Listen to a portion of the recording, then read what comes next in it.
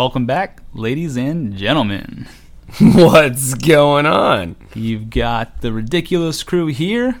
Got Chase over there, Josh right here, and Chase in the right corner, Josh in the left corner. And you know what? We are back with you after that fantastic ending to the series of Game of Thrones. Last week we tackled Season 8, Episode 6, and I know at the very, very end, what we usually do for you is we kind of do a closing outro, talk about numbers, all the places you can find us online to follow, subscribe, and just enjoy the content. What we wanted to do this time, just a little something different, really wanted to kind of give that feeling, that sad feeling that Game of Thrones is over, right? So if you guys remember back in Season 3 with the Red Wedding, when all of that happened, the screen kind of just came out and there was no sound, no music. It was just dark, and then the credits were flashing at you of what, like, who wrote and all that. So you just were sitting in your like horror and like the awestruck moment. Like there was just silence, and that's kind of the vibe we wanted to give to you guys as the audience. Is that, you know, Game of Thrones, it's over. We're done with it. Season 8 has been completed, and today we will be tackling our summary episode. Pretty badass episode. It's almost like the encore for the episodes, man. My big thing here, what's cool, if y'all's been following us since February, I mean, this has been a hell of a ride, right, Josh? Yeah. I mean, think about it. Like we talk about this all the time. You guys have spent the majority of 2020, if you've been with us from the beginning, listening to Game of Thrones. This has been, by the time it's done and said and done, it'll be a little over 5 months of just Game of Thrones content, and to kind of get back into the arc and fall in love with the characters all over again, and then for that all to come to an end, you get that little bit of an empty feeling. And so, no, I'm really excited about wrapping a lot of things up, because you know what, today what we're going to do, we've got a certain kind of outline that we want to follow, right? So what we want to kind of talk about with our summary is we're going to kind of go in, because I don't know about you, man, but last year when this show aired, we were getting a lot of like people, at least I saw a lot of people complaining about how Dany's character arc ended up and how she became the Mad Queen, and how that kind of, they say, oh, they just threw that in there, it came out of nowhere. Well, in reality, it's been building up for a long time. I know we've been trying to show you guys every single episode that we do, if there's anything that kind of goes in there, a quick flash, like we'll mention, hey, this is a foreshadow. Well, now we've compiled every single time anything she ever said foreshadowed her to making the decision that she made in Season 8, Episode 5, The Bells. So we want to tackle the build up to the steps and the quotes that, you know, were leading up to her becoming the Mad Queen. We also obviously have to tackle, I know this is the biggest thing for the majority of the fans, all the unanswered questions, the unfulfilled prophecies, the characters who just were never heard from again, ones that should have had a big role that just didn't. We're going to talk a lot about that, not only, you know, what those situations were, but either like how we think they tried to solve it, or maybe their initial attempt at it, or maybe even just giving you guys our opinion on what we think they could have done better, or if they just left it completely blank, what we think would have worked, you know, in addition to that. And the great thing about this episode is, if you know, since you've been following us from the beginning, we understand Game of Thrones is very in-depth. It's very different than a lot of shows out there. There's a lot of politics involved. There's a lot of prophecies and religions. If there was questions y'all had where you felt like things were unanswered, or maybe you might have gotten confused at one point, that's what this episode is for. Is this is all going to put it in perspective of almost like not just a chronological order like you've been watching on the seasons, but all these answers that you've been looking for that maybe didn't get answered, or say if they did get answered, by what their perspective was, but what it should have been in our opinion. And just to your point, what you're talking about with, you know, our opinions on what it is, you know, guys, we want to hear what your opinions are too. You know, we love interacting with our fans. You know, we're on every single platform of social media that's available out there to be on. And so if you hear this today and you think that you have a better idea, or you have a different opinion that you think makes more sense. We'd love to debate and go back and forth with you guys. It's a debate show. Me and him, we get real heated up sometimes talking about things we disagree about. So we want to hear your different perspectives as well on certain things that we're going to bring up. Because, just because it makes sense in our head doesn't mean that there's not a better alternative out there. And keep in mind, guys, when me and him do this, we don't hear each other's own notes until live on the show. So I don't know what he's going to say. He doesn't know what I'm going to say. So when we do our debates back and forth, it's live and in the moment. So if you guys are, sending us an email or a direct message on Instagram or commenting on our posts, they're gonna be able to go back and forth with you live right there without going too much in depth and thinking about it, because that's the whole point of the show. Yeah, and I mean that's what's really cool is Josh and me. Either they'll directly line up, or sometimes they're completely different. Yeah, take a shot. Exactly. Malice in the Chalice, we got to now, man. Yeah, from the completely end to start the thing out. The dilly. Got that Malice in the Chalice. Yeah, it took man. us a while to get there. We're messing up on that one, man. Oh yeah, one more for the dilly. One more for the folks. Pit of misery. All right, man, let's do it. But nice. That was dilly. Smooth. But as for what you were saying, I mean, we've been trying to tell you guys this from the beginning. This wasn't something. I think a lot of things can be different in season 8, but this wasn't something they just pulled out of their ass. We've been trying to show you this from the beginning. This has been foreshadowed all the way since season 1. You talking about the Danny Mad Queen part? Danny Mad Queen. Yeah, going back to where we were. I see rewrites all the time from people like on YouTube and stuff, and they're like, well, instead of Danny going mad and burning King's Landing, she turned out to be great. They did all this stuff, had this child, nothing happened, she negotiated.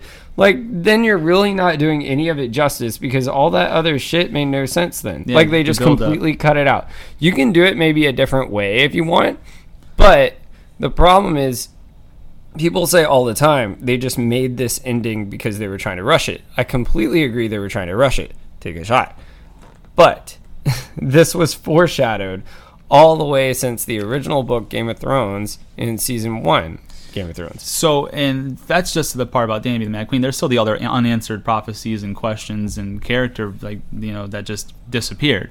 So we're going to tackle the summary. We're going to give it as much justice. Our hope is that by the time you hear the end of the summary, you can't say that we didn't lay it all out on the table for you.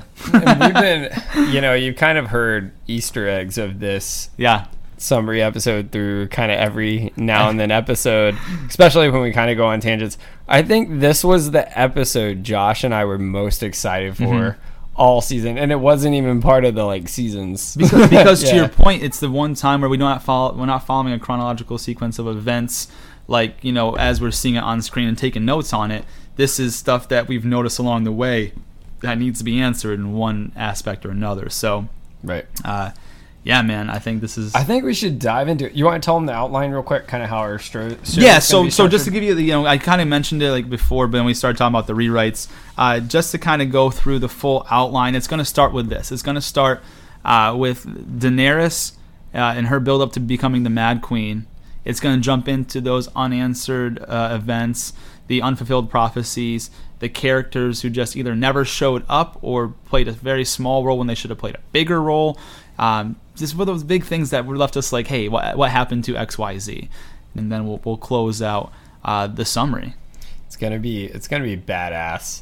This this hell of a ride. It's not over yet. It's not over yet. And one more thing we'll talk about before we jump into the summary episode. If you guys see what we got here, I always like to kind of put it visually describe it with my words. If you only watch us or listen to us on our podcast, whether it be Apple, Spotify, iHeartRadio, or through our direct website, and you're not watching and seeing us live here on YouTube, you don't get to see what's in front of us. We always do a centerpiece, right? And we kind of plug and play based on the episodes and who lives and who dies. And so what's amazing with this summary episode is that we get to put everybody together. So what you're seeing here, guys, you're seeing Chase's entire box set of Game of Thrones from season 1 all the way to season 8 built around us like the wall. I don't know. So this is all on purpose. You see the 3 dragons up there. You see Arya next to Melisandre. You know, obviously you'll be able to draw the comparison to why we did that. But there's nothing that we do here that's by accident. It's all by design. And so I just wanted to kind of paint that picture for the people who don't get to see it. Like we said, get those notebooks out for the Hallmark Channel. Yeah, baby. Let's do it. Baby. Yeah, baby. Yeah. So what do you say we do? We want to jump in and start talking about the lead up to the Mad Queen? Yeah, and I think it's important because, like we were saying, there's so many people. I think we can both agree, season 8 wasn't what we exactly wanted At all. And Well, for me, sorry, I'm more critical of it than Chase is, but yeah. I think I was super critical of it, and then I rewatched it and saw a lot more detail that I didn't notice. It's still definitely not my favorite season, but it's standable. Does that make sense? I mean, to a point, because at the end of the day, like, just because we can accept certain things that happen, and we know that there's a lot of full circle detailed moments, doesn't mean they didn't miss a lot of stuff that should have been addressed. And that's a lot of what we're going to talk about today. And so I think, without further ado, guys, let me start off with the very first quote that I have from Daenerys. And this actually ends up back in Season 2, Episode 4. So I wrote down the season and episode. So if you guys have questions, like if we're just pulling this out of our ass, well, guess what? I'm going to let you know exactly when you guys can go back and verify everything that we say. So, build to the Mad Queen. Season 2, Episode 4. Dany, speaking to the trader of spices at the gates of Koth. She says, 13. When my dragons are grown, we will take back what was stolen from me and destroy those who have wronged me. We will lay waste to armies and burn cities to the ground. Turn us away, and we will burn you first. Now, if that's not a foreshadow, bro, I don't know what is. And guess what he replies to her? He goes back and says, you are a true Targaryen. So this is something, that's the very first big quote. This is Season 2, Episode 4. This is way back in the beginning, right? Then, not to be outdone, Season 2, Episode 6. Dany again speaking to the trader of spices in an attempt to get him to loan her his ships. She says, I am Daenerys Stormborn of the blood of old Valyria, and I will take what is mine. With fire and blood, I will take it. Season 2 again, guys. Season 3. Season 3, Episode 7. Dany meets with the wise master of Yunkai to prevent a battle for the city. The master of Yunkai says, we ask that you make use of these ships. Sail them back to Westeros where you belong, and leave us to conduct our affairs in peace. And then he goes, I have a gift for you. She tells him, I have a gift for you as well. Your life. And the lives of your wise masters. But I also want something in return. You will release every slave in Yunkai. Every man, woman, and child should be given as much food, clothing, and property as they can carry as payment for their years of servitude. Reject this gift, and I shall show you no mercy. To which he replies, you are mad. No shit. Foreshadowing at its finest. Now we jump into Season 4, Episode 7. So guys, we're still in the beginning half of this entire series. And we've already got 3 huge quotes that have been foreshadowing this big event. Now this is good, guys. Listen to this. Dany's speaking with Jorah about Yunkai and Astapor taking their cities back. This is right after Dario sweet talked his way into Dany's pants. Oh, yeah. And was left out there. And we move in the club and you shake my stuff. Ooh, Big Dirty. You guys notice every time he says that exact thing, I have to get a drink. Oh, and Big He brings Dirty. that one up every single time. There's so many other songs that can be related to that, but that's the only one he goes with And every time. little J Bear is sitting there watching as Dario gets his damn dirty on. And J Bear, be strong, J Bear. Don't cry. Don't let her see you cry. Get him out of my fucking sight. What's kind of funny too, because like that's one of the things he kind of makes a joke. Burns her really. He kind of like insults her because he goes up. He crosses Dario in the little hallway, and he goes, you're going to see our queen. She's in a good mood this morning. And then he walks in there, and she goes, you're here early, and he goes, later than some. Like burns her ass, bro. But anyways, like in this kind of conversation, Danny, because he was like, yeah, you shouldn't trust a man like this, and so Danny goes, this is her quotes. I could never have faith in a man like Dario. That's why I've sent him and the second sons to retake Yunkai. And Jorah replies, you have. And Danny says back, I have. Jorah then says, without you there to rule Khaleesi, I fear the masters will simply bide their time, wait for the invaders to leave, and reassert control. To which Danny says, that is why I have ordered Dario to execute every master in Yunkai.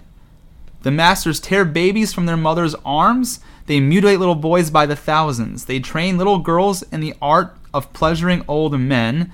They treat men like beasts, as you said yourself. And Jorah says back, well, herding the masters into pens and slaughtering them by the thousands is also treating men like beasts. The slaves you freed, brutality is all they've ever known. If you want them to know something different, you'll have to show it to them.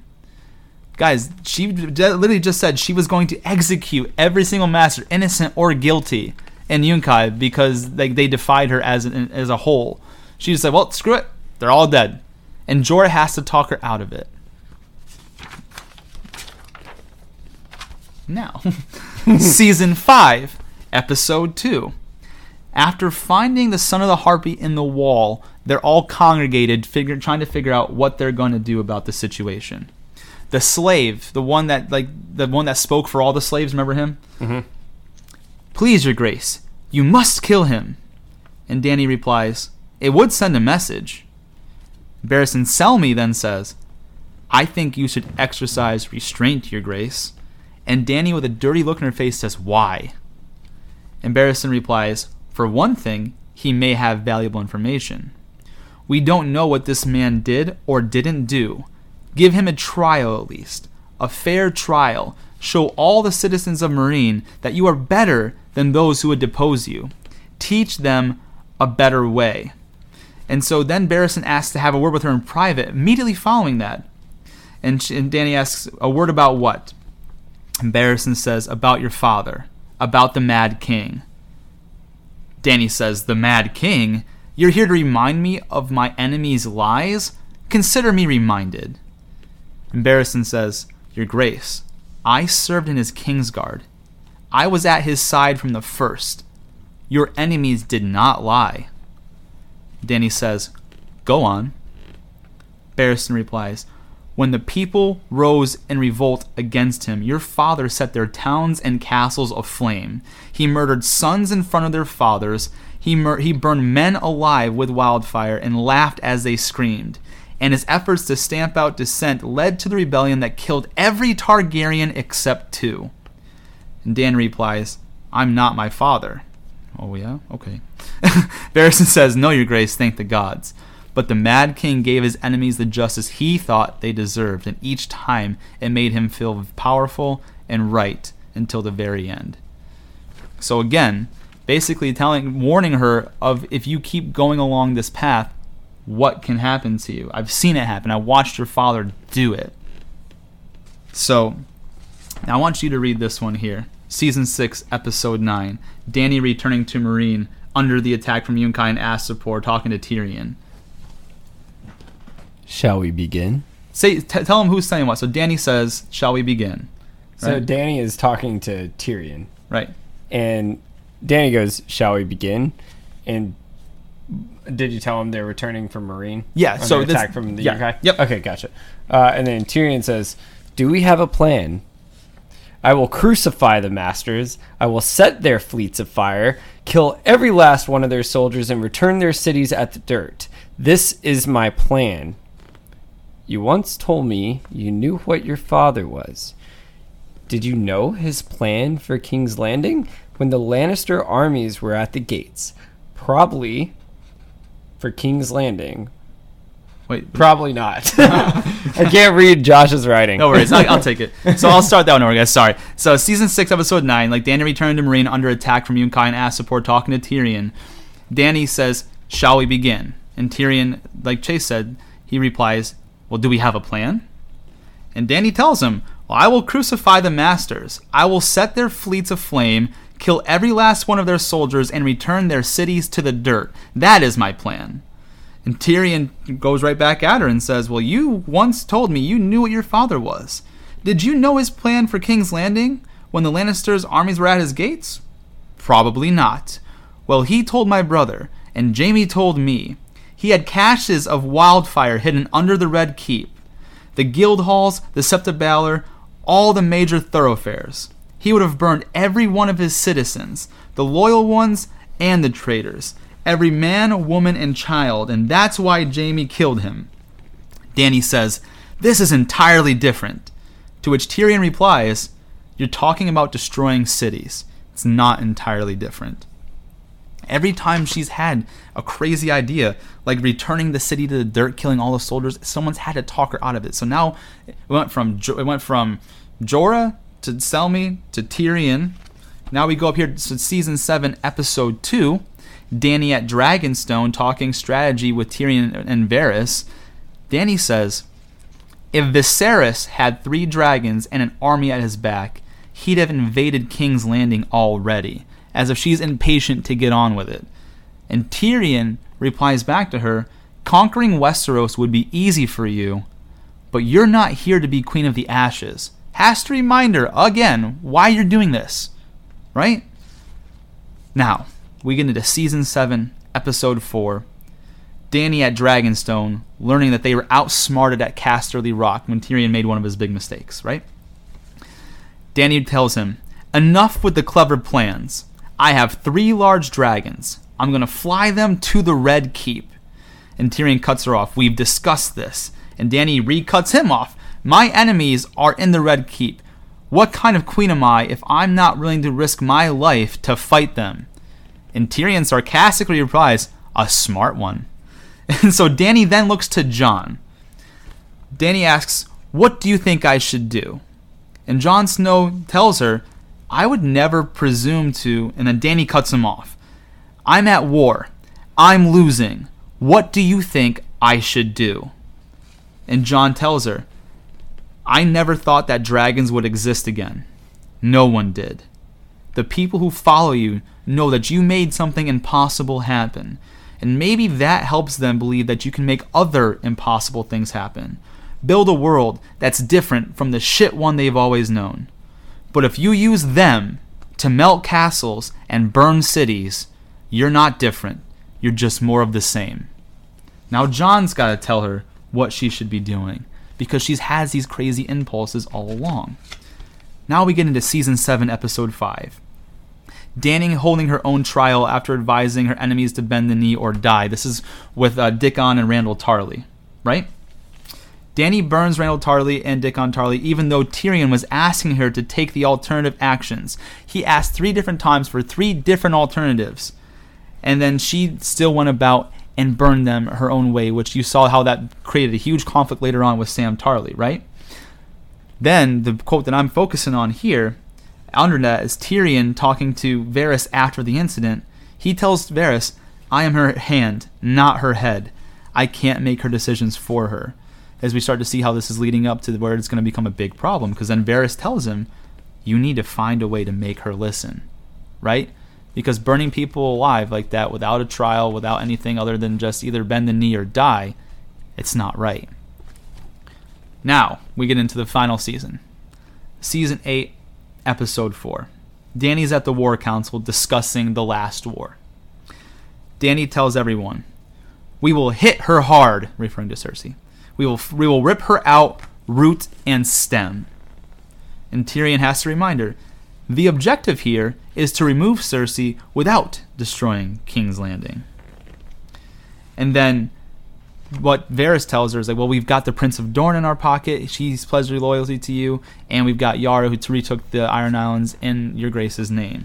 Dany replies, no matter how many lords turn against her, as long as she sits on the Iron Throne, she can call herself Queen of the Seven Kingdoms. We need the capital. Tyrion and Jon literally have to come up with a plan to surround the city and make her see that they can do it without killing everyone. And even after that, she says grudgingly, you can see it on screen, grudgingly says, all right. Like she's annoyed that she had to make a compromise where she didn't kill everybody. Now, this is probably my favorite one. Season 8, Episode 4. Dany with Varys, Tyrion, and Grey Worm after Euron killed Rhaegal took Missandei captive. Grey Worm, out of nowhere, goes, "We will storm the city, my queen. We will kill your enemies, all of them." Varys looks at her. He goes, "Your Grace, I promised you I would look you in the eye and speak directly if I ever thought you were making a mistake. This is a mistake."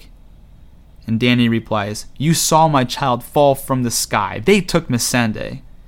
And Varys tells her again, "Cersei needs to be destroyed, but if we attack King's Landing with Drogon and the Unsullied and the Dothraki, tens of thousands of innocents will die.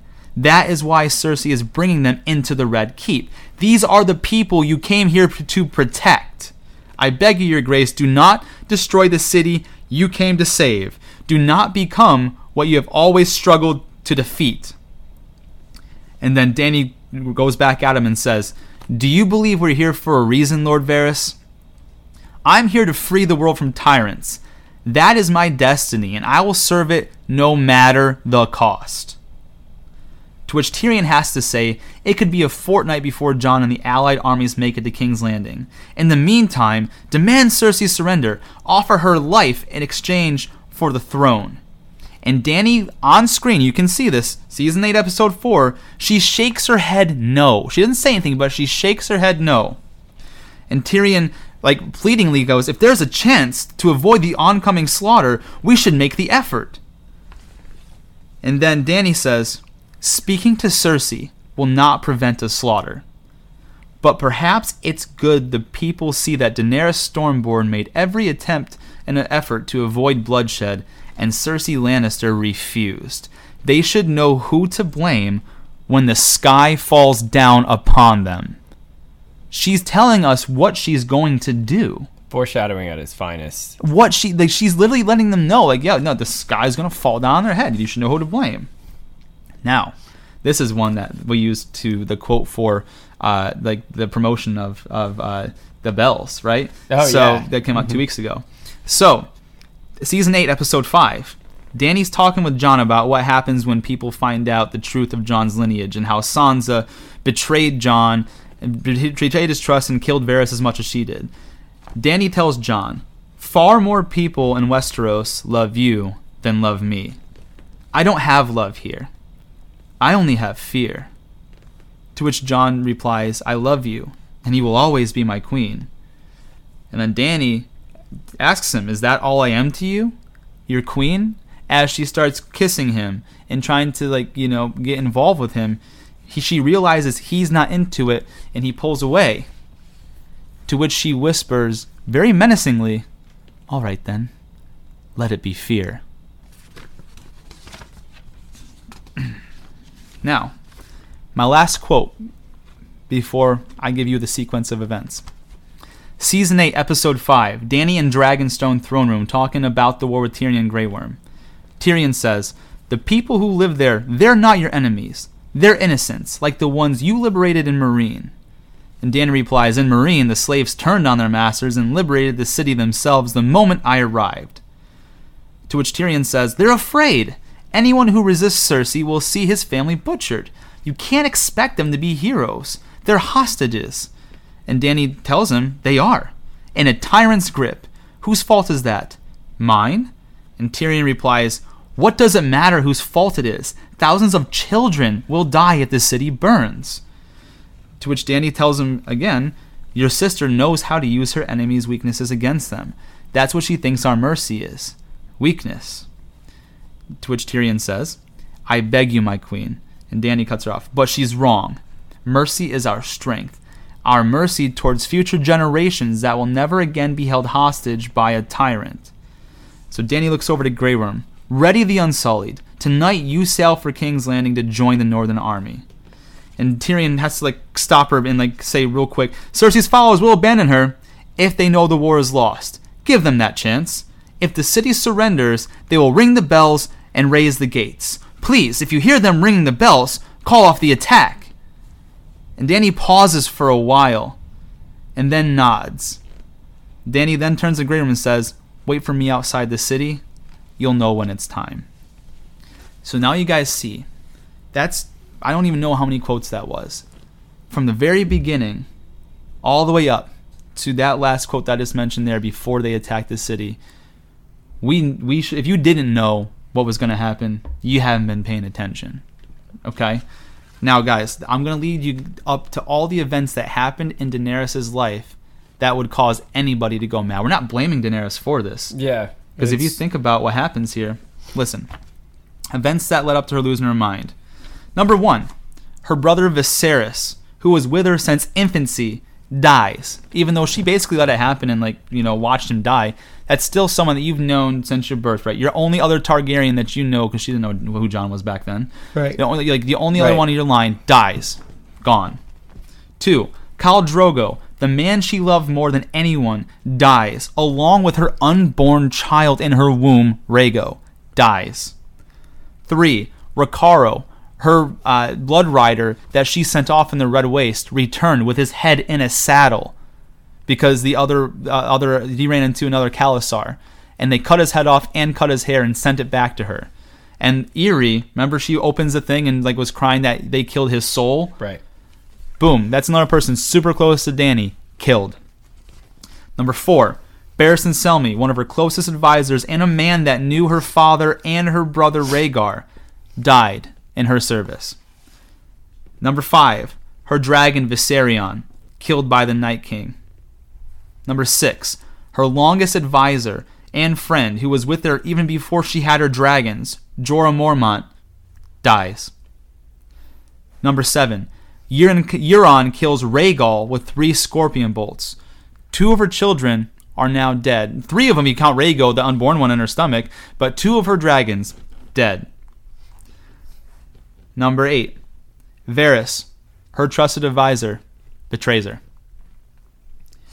Number 9, Cersei has Missandei's head cut off right in front of Daenerys, losing her best friend. Number 10, the man she loved, Jon Snow, no longer desires her now that he knows they're related, and also happens to be her biggest threat to the Iron Throne. Yeah. And all of these things as it piled up over the years. So if you didn't see this coming, you haven't been paying attention. And the last thing I have here, King's Landing bells ring and surrender. Dany takes one last moment to think it over, becomes a Mad Queen, and burns them all. And she even took that extra moment to think. Mm-hmm. Anyone else would have just gone for it.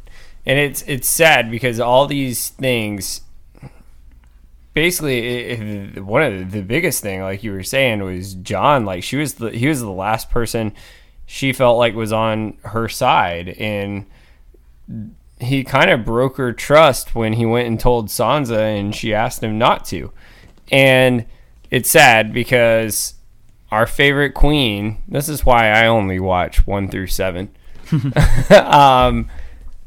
She's basically Thanos.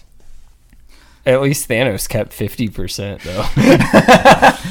They'll never know it. That was kind of part of the problem, is why Jon had genocide. to end up killing her, is because she was talking about going throughout the entire world and doing the same things, like liberating city by city until remember that big long speech you gave last week? Yeah, dude, the one that you talk about from the Narrow Sea to from the whatever Jade Sea to Karth to Winterfell. all over the Dorne to Winterfell, like everywhere, man. It's still like that's why though which we'll get into one of my rewrites. I think if you were gonna do how quickly, I can't say she snapped quickly, Bro, but it's been building up. It's been building up. But for a statement like that speech I gave last week, you feel like it should have been extended at least a little, but it would cause anyone to snap. I mean, basically, bottom line, instead of avenging shit, she revenged for shit. Yeah, that's what I'm saying. Think about everything that happened in like a really short amount of time. Basically, if you think about it, if we just go from the Long Night, which was 3 episodes before like the end of everything, right?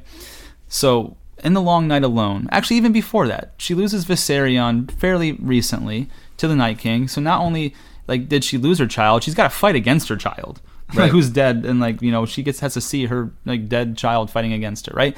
Then she loses Jorah in the Long Night. She loses Missandei right afterwards. Varys betrays her. Jon doesn't want her anymore. All that happens in this amount of time. And right before they take the city, of course she's going to snap. And like we've been saying in all the previous episodes, it's not like she didn't try to win people over to at least be the better person. Like, think about first of all, she lost Viserion in a fight she didn't even want to fight. Like, she thought Jon was there to help her win the King's Landing. And then she decided to go fight with him after Viserion died, when she just went to go rescue him. Now, if she had listened to Tyrion, she would have been fine, but see you later. But the thing is like, when she saw the army of the dead beyond the wall, she's like, hey, listen, you don't know until you know, and now you got my support. Even before Jon, like, quote-unquote, bent the knee while he was, like, laid up in the bed, she was like, we will fight alongside you against the army of the dead, which is why she's a better person than Cersei is, because she's like, hey, no, y'all go ahead, have fun. You can fight those dead people. We'll fight whoever's left. So she's at least a better person than Cersei. Exactly. But like, she's still like just a savage. And like, even remember, she was trying to negotiate with Sansa like so many times, and I mean, I get it. Like, Sansa never really trusted her, which I understand. But Sansa at the beginning, when she first arrived, people forget, the Northmen didn't want her there, and Sansa was a real bitch to her when they arrived. Remember, she was even making marks at Dany. I didn't account for Unsullied and 2 extremely large dragons. What do dragons eat anyways? And then she said whatever they want. They were already having conflicts. Like, she was already in a place she never wanted to be anyways. Mm-hmm. This is a good point too. You know what? And like, I didn't even have this on my unanswered questions. It's just something I just thought about. Bro, can someone answer me the fact? Remember how Dany gave the Iron Islands their freedom?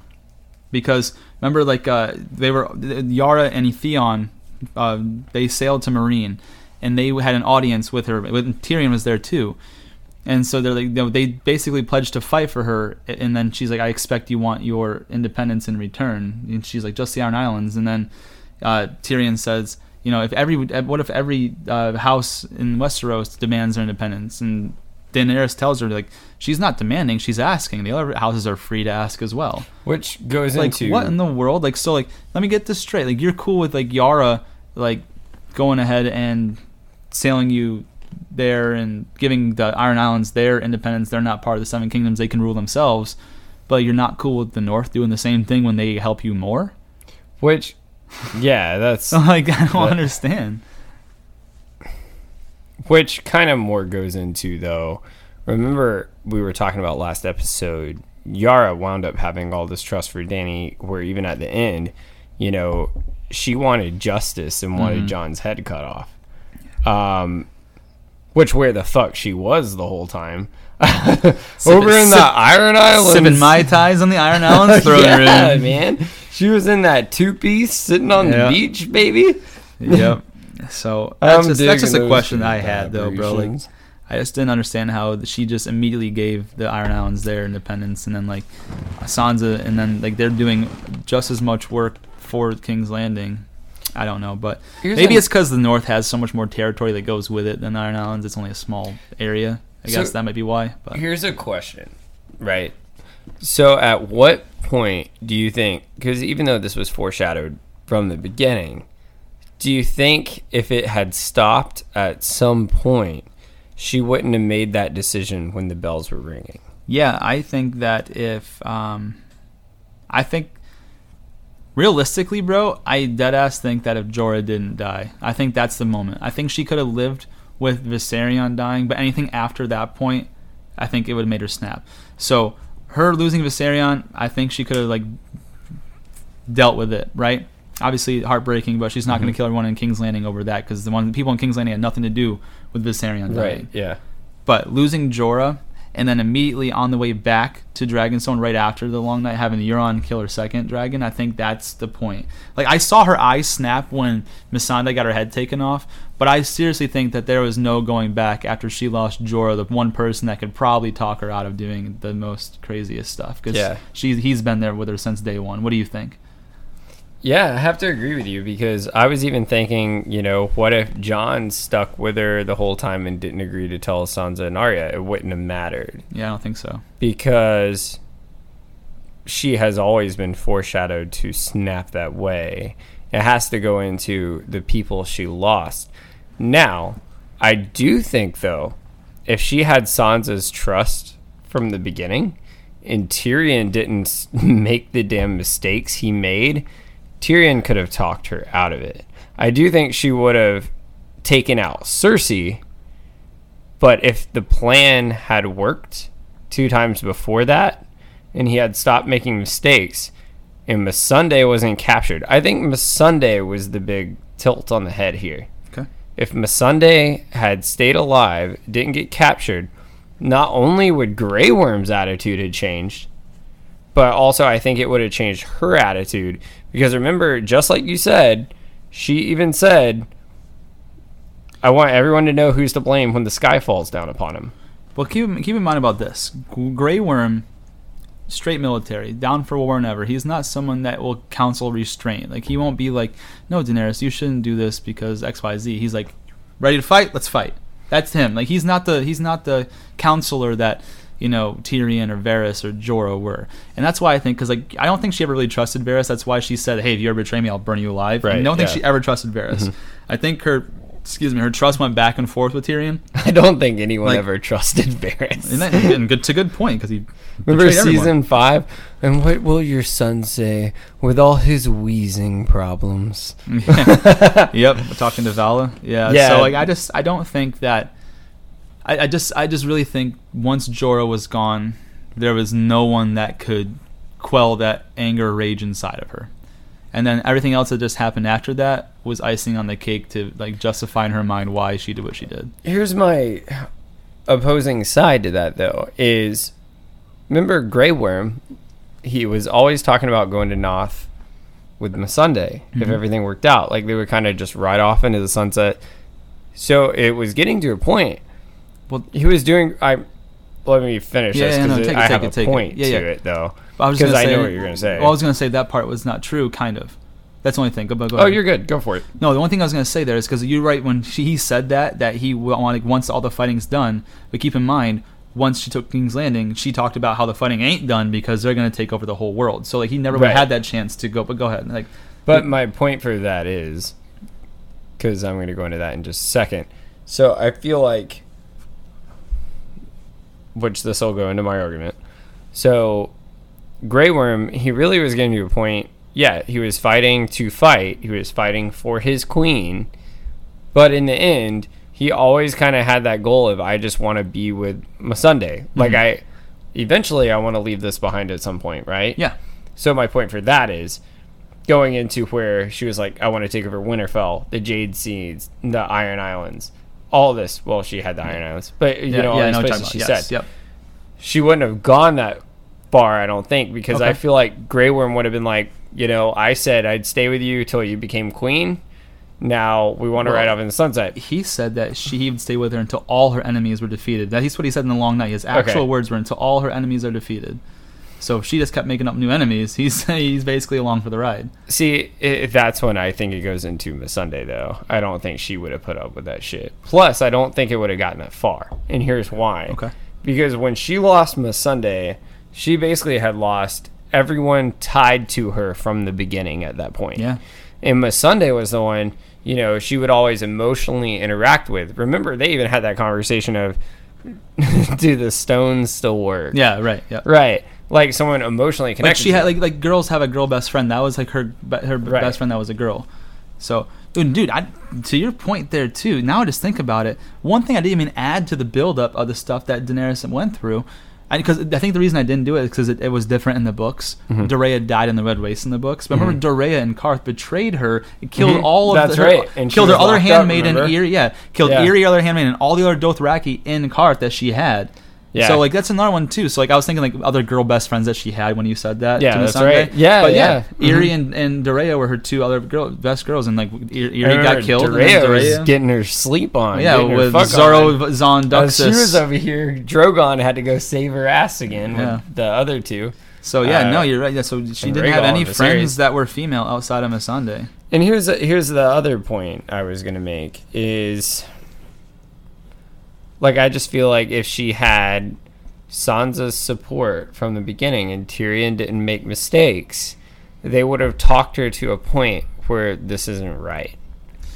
Like, I think she wouldn't have. Here's the thing: she would have killed Cersei and taken Cersei out. Now, I don't believe she would have just sat there and probably waited when she had destroyed the damn thing street by street to the point there was nothing left and ash was coming through the fucking ceiling because there was no roof there. No, because there was nothing left. Tyrion would have at least been able to talk to the point, this has been working so far. You do it my way, we'll be completely fine.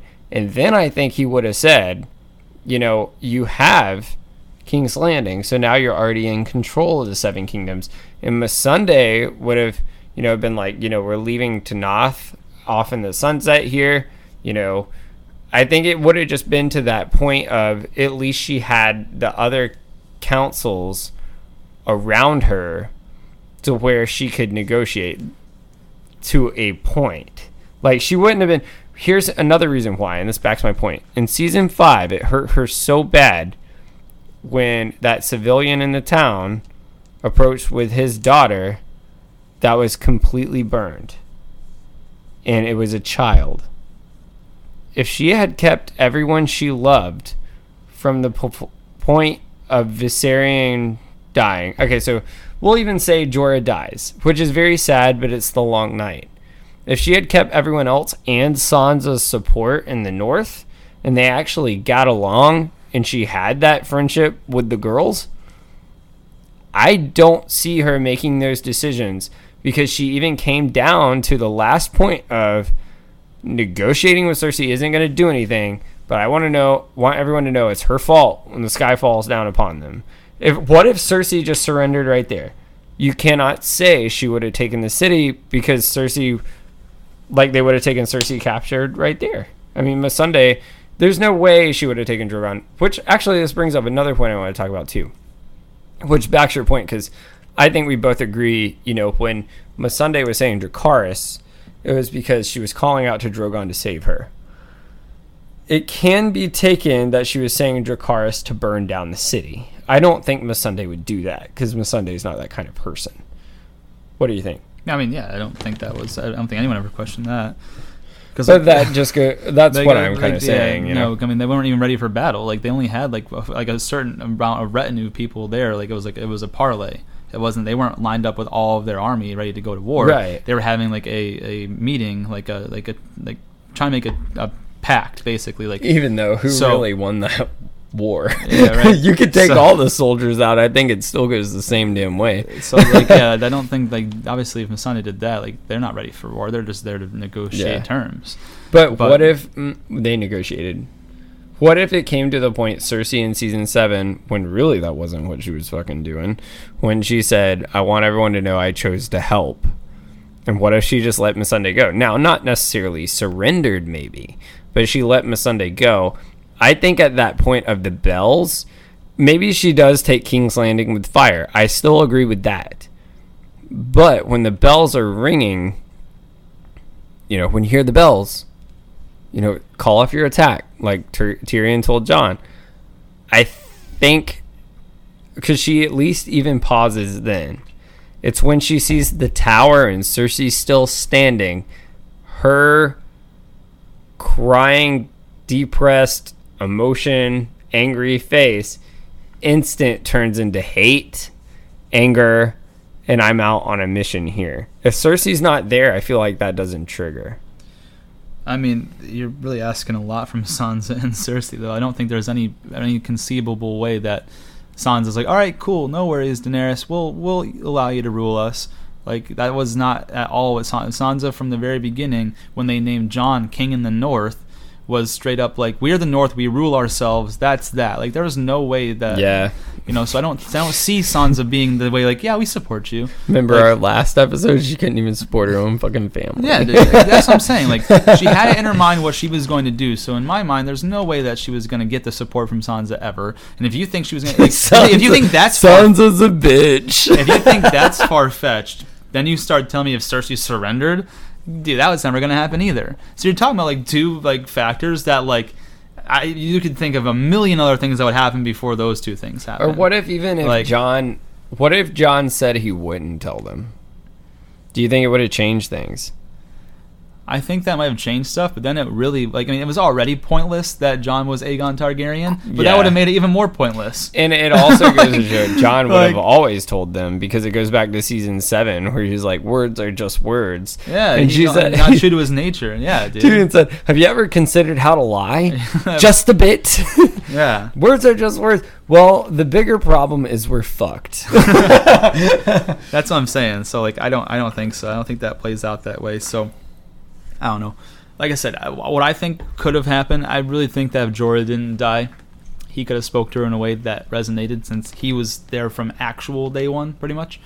I mean, he had that time that he was banished for a while. But anyways, I don't think we need to beat that horse to death. I think it was pretty well prophesized that she was going to flip the switch and become the Mad Queen. Well, my question, I agree. I don't think it would ever change. Like, trust me, I agree this is what should have happened, even though I didn't want it to. By all means, she's my favorite, besides Dario and Oberyn. It would go Daenerys Targaryen, Khaleesi of the Great Gassi, Stormborn, Breaker of Chains, the Unburnt, Unbroken, Unbent. I can name all the titles. Then you have Queen of the Andals. Queen of the Andals and the First Men. Oh, I forgot one. Good call. That's why I got my boy next to me. Malice in the Chalice, baby. That's malice worthy. Motherfucker. Anyways, and then it would go Oberyn Martell and then Dario Naharis. I have 3 characters that, and of course, 2 of the 3 fucking died. Yeah. Fucking crass. Almost like you, man. I'm becoming you. Jeez. We're you just have a bunch of other best fantasy friends series over here, just dragging our ass. We keep getting fucked over. Yeah. But for me, it's been every single fantasy series ever. Yeah. Like damn, and then Dario, he probably dead. I don't know. Who knows? Who knows? Probably dead. No one knows what happened to that guy. But no, like I said, I just don't think that there. Like the big question you asked is, at what point do you think that decision in her head could have been switched or changed if someone didn't die or pass away? And I think, like I said, if it's possible, I think it was Jorah that could have talked her down. Okay, and I can see it. I also can see Missandei being like the final straw that broke the camel's back, because I saw her eyes snap there. Missandei was never captured. You have a small chance, but man. Ooh, you brought up a good point. And this is not going to Dany's thing. This goes into Jorah. Yeah. So this is why I want to say it real quick. But it goes into Dany too. So if they stuck to the plan, and Jon and Dany, like Sir Davos, and he was like, I don't want the dragons out in the field. What if they didn't go out in the field and they protected Bran the whole time and stuck to the plan? Do you think Jorah still dies, or do you think... I think he probably still dies, because they were basically fucked. Like, exactly. Like, if you don't have the dragons in the field, they just get overrun. Yeah. Seriously. Because think about it. Like, the dragon fire is what really kind of quelled the couple first lines of the Army of the Dead. Like, if you just let them say, all right, Unsullied and Dothraki, do your best. We're going to sit back here. That place gets ransacked within the hour. Oh, man. This is why I love the summer, because there's so many problems I had with the season. I'm so glad you brought that up. Because you know so what time it is? Problems. It's time for plot holes, unanswered, and unexplained occurrences. So, Dig dirty. what I think we need to do, we need to take one nice little swiggy of our sippy sip and jump into... Fuck them till they're dead. Yeah. All right. I don't know who's dying right now, but... You know what season that was from? Was that season 3? My little skull out. Yeah, I think that was what was season it? 2. I always call the guy Carl. It was that guy in Craster's His Keep. name is Carl. Oh, I did get it right. Yeah. I'm always like assuming I got it wrong already because No. I had so many names wrong. No, this his season. name is Carl. He was drinking out of Gio Mormont's skull. What's that? What's that, Lord Commander? bastard. Fuck them till they're dead. Fuck them till they're dead. That is All right. sick bastard. Okay. So let's start talking about some of these plot holes and unanswered and unexplained occurrences, man. Oh, here we go. The first thing I'm gonna bring up: where the fuck was Howland Reed? Yeah, you Bro, got a good point. Ned's friend that saved Ned's life when they fought Arthur Dane at the Tower of Joy.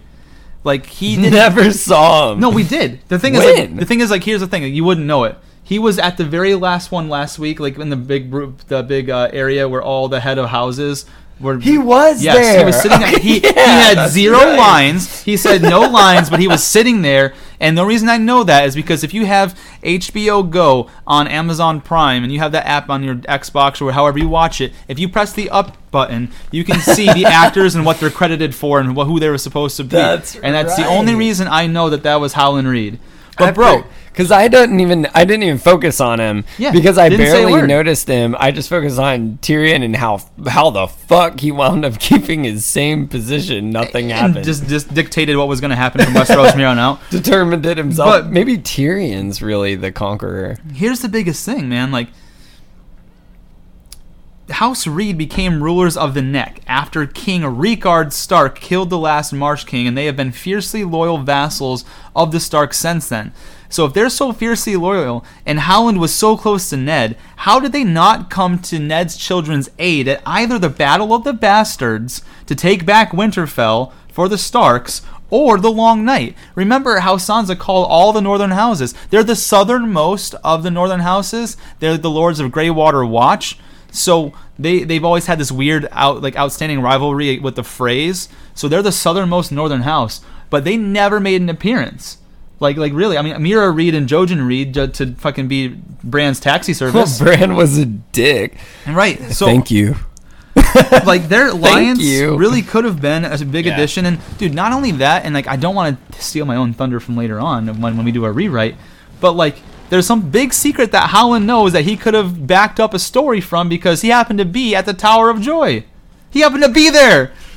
Yeah, that's Where was he? I'm asking you, where the fuck was this guy during this whole series? I completely forgot about it. The only reason I even remembered him when you said that was because of the vision of Bran. When they fought That's the it. Sword of the Morning. I didn't even remember he was in last week because he says no lines. Right, we didn't even talk about it last Like week. he sits there. Like- He just sits there. Like No what's words. what's so fucking great about that? Like why even have him in it? Obviously he agreed to do it. So it's like I don't know, man. I Dude. think They just fucking That's dropped a the ball. It's because So, they- guys, we want to ask you, what do you think? Why wasn't he in there? And are we making a valid point that he should have been? Because that could have changed a lot of things. Like, there's 2 times where he could have helped save his best friend's kids. Like, the Battle of Bastards to fight back against the Boltons never showed up. And then for the Long Night, when she called all the northern houses back, never showed up. Okay, Mr. Howland Reed must be very fiercely loyal. Dick. So, anyway, second thing that I have written down here. Why did we never hear from or see Quaithe again after Dany left Karth? Yeah. She gives prophecies in the books, doesn't give prophecies in the TV series, basically just tells Jorah where to find Dany. But, like, they make it a big point. There's 2 huge prophecies that she gives in the books, and I wrote the quotes down. So, in the books, Quaithe tells Dany, to go north, you must journey south. To reach west, you must go east. To go forward, you must go back. And to touch the light, you must pass beneath the shadow. That's the first prophecy. Second, soon comes the pale mare, and after her, the others. Kraken and dark flame, lion and griffin, the sun's son, and the mummer's dragon.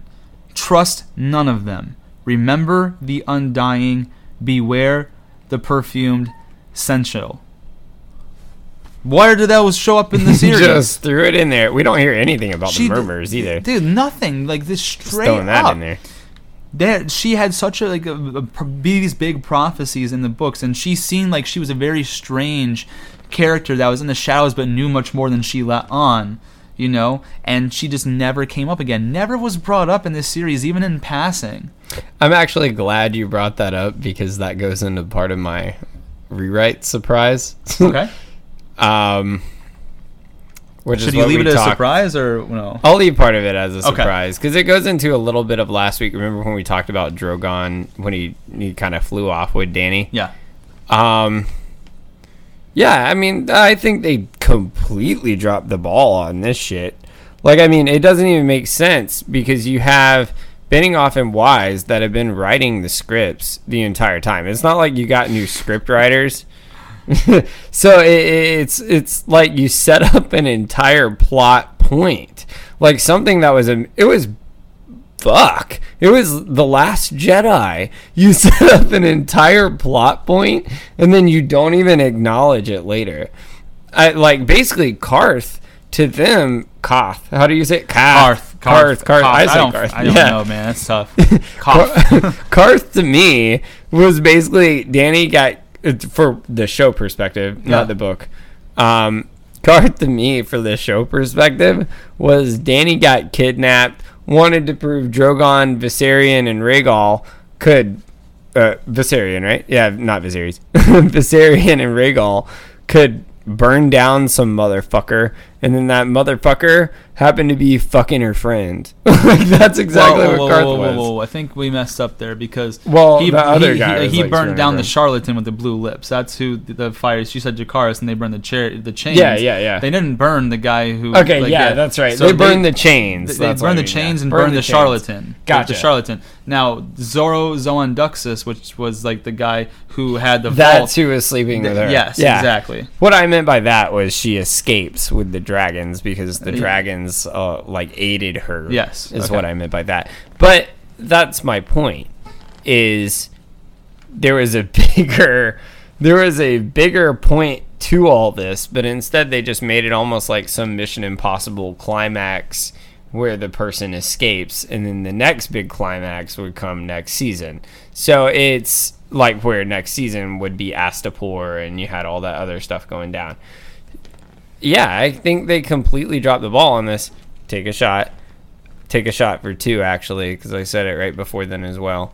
But in the books, I'm really hoping something gets made of this, which in the books they've done a really good job of prophecies. Yeah, exactly. Yeah, so, which makes no sense either, because you would have thought George R.R. Martin would have stepped in and said something at some point, because he was a producer of the show. Yeah. Like, he didn't write the scripts, but they still consulted him on things. I mean, I guess he felt like he probably didn't want to overstep his bounds. But, like, it's your shit. It's like, J.K. Rowling, actually, a lot of people don't know, Disney was offered the Wizarding World of Harry Potter to be built there. And they started building it where where Avatar is today in Animal Kingdom, and she didn't like it and stepped in and said, no, I want you to do it my way.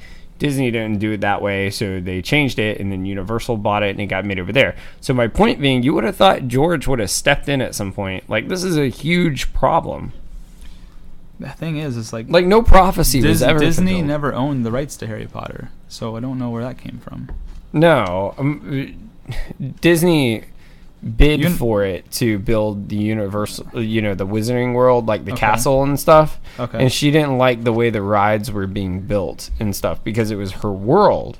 Okay. So what I'm saying by that is she stepped in and revoked it from them. You would have thought George would have stepped into the writers and said, you need to put this in there because this is wrong. Yeah, I don't know. So this Quaithe thing, like... You said I don't really know what Disney has. It does, because it's showing someone sticking up for their shit. The thing is that we don't know what her final significance is in the books yet either, because the books haven't been written. So it's like they basically, if they did add her, they'd have to come to some conclusion or resolution about her, which nobody knows because she's still, alive in the books, and only part of her prophecies have been fulfilled. So it's like, so I'm coming to assumptions here because the books have been fantastic. That's what I'm saying. And honestly, the answer to what you were saying there is like, why didn't George step in? Well, guess what? That makes him look even better, and more people likely to buy his books to figure out, hey, what are the answers to the questions that we have? Right. So now instead of just being like, okay, well, we know what's going to happen, why buy your books? We saw it before they came out. Well, now we go like, well, what the fuck's going on with all these things? And George is like, ha ha ha, that's why I didn't give all my tricks away. So, anyways, that's another question I have, is about Quaithe. The other one, too, is what happened to Miriam Mazdur's prophecy? When Khal Drogo got in that weird trance state, Dany goes, when will he be as he was? And Miriam Mazdur says, when the sun rises in the west and sets in the east, when the seas go dry and the mountains blow in the wind like leaves. So that's the end of the prophecy in the show. In the books, there's one other line that says, when your womb quickens again and you bear a living child, then he will return and not before. So that last line there is only in the books, that's not in the series. But so they made this point to say all these crazy things. Basically, I think the impression it was meant to leave on the viewers is like, it's never going to happen. Khal Drogo's never going to be as it was. But if you're a deep fantasy fan, all these words, you're waiting to see like how they can be drawn, how you can fulfill this prophecy. Because I think we all see it as a prophecy, not just her saying, oh, it ain't never going to happen. Sorry, you lost him. So this is what I wrote as my most logical response to like the prophecy. They never brought this up, but this is what I think the most logical response was. Jon, the son of Rhaegar and Lyanna, rises in the west as Dany's time as the heir sets in the east. Because remember, she's in Essos and Jon is in Westeros. So he's the sun rising in the west while she's setting as heir in the east. Now, when it says the seas go dry, that could mean the Dothraki Sea. And if you guys remember, I don't remember what season it was, the Dothraki Sea, which is the big great grass sea, was all dried up and withered and dead. Mm-hmm. So that could mean what that meant by the seas go dry. And then the mountains blow in the wind like leaves could mean when the wall was destroyed by the Night King and Viserion as the ice dragon. Right? So those could have been like, all the prophecies being fulfilled. The sun rising in the west and setting in the east. Seas going dry. Mountains blowing in the wind like leaves. Now, he never came back and returned unless this was meant to foreshadow her death, where she sees him again in the afterlife.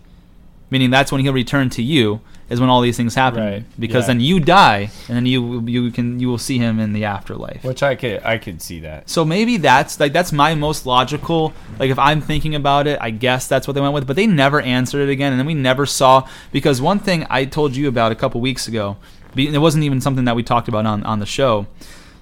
All of the main characters throughout the entire series of Game of Thrones came to Game of Thrones for the last episode. Mm-hmm. They are all there as actors. They obviously didn't all partake in it, but they were all there like during season 8. So we were all wondering, okay, like what cameos are we gonna get? We're gonna get cameos. Like what's gonna happen? Then just nothing happened. They just happened to be there enjoying, I guess, a sneak preview of what was gonna happen. Like okay, fucking cool. Like who wants to watch it without the effects? Like you're just sitting there, like you don't even really know what goes on, because we were talking about today. In film, they don't film things in order, so they didn't even really know. And I don't even know if they were watching. Like I'm talking about like a sneak peek. Like maybe they got to how certain. Like The Rock and Kevin Hart will hold like private screenings. Like you can buy attendance before it releases in theaters. So maybe before released on there, like, hey, you guys were all part of this, so you get to see it before anyone else gets to see it or something. Maybe that's it. But at the end of the day, you got us all excited about bringing these people all back to the set of Game of Thrones, and we're like, dude, are we gonna get some cool cameos? Are we gonna finally see that prophecy being fulfilled with like? She see Khal Drogo again and her son. Like nothing. Not even when she dies does she. I don't want to take thunder for myself. Never mind. I'm gonna cut that off. It's very funny you brought that up, because I thought of the same thing, and I didn't put it in my rewrite, but I thought about it for a very long time, as if Dany had another child and died at childbirth, and I didn't put it in there because there's another way, in my opinion, that fulfills different things.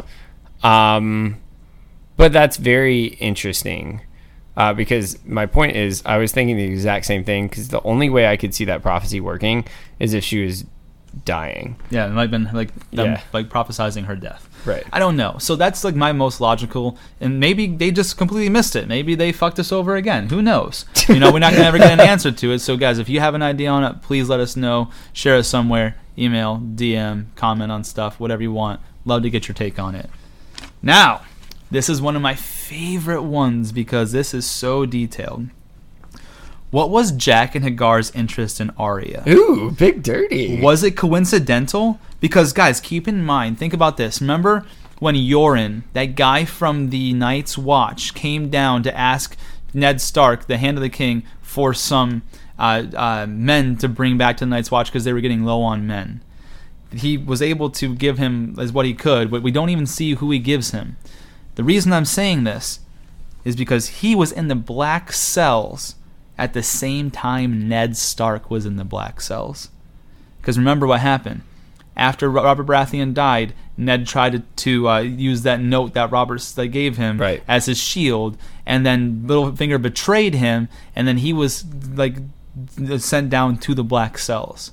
So, was it coincidental that Jack and Hagar took an interest in Arya, or did Ned Stark and Jack and Hagar have any sort of interaction in the Black Cells? How sick would that have been? And that, so did he have eyes on Arya all along? And also think about this. Does Jack and Hagar strike you as the guy who would allow himself to be captured? Or do you think he allowed himself to be captured on purpose to meet her? That was very fishy. Because think about that too. He basically tracked Arya's ass everywhere they even went. Because he was even there, wasn't it Harrenhal? They went to Harrenhal after he released when everything got set out on fire, and she gave him the stick to release him, and then she wound up getting the coin later on. Like he basically tracked her ass the entire time. I wonder. Here's a question. Are you gonna get real dirty on this?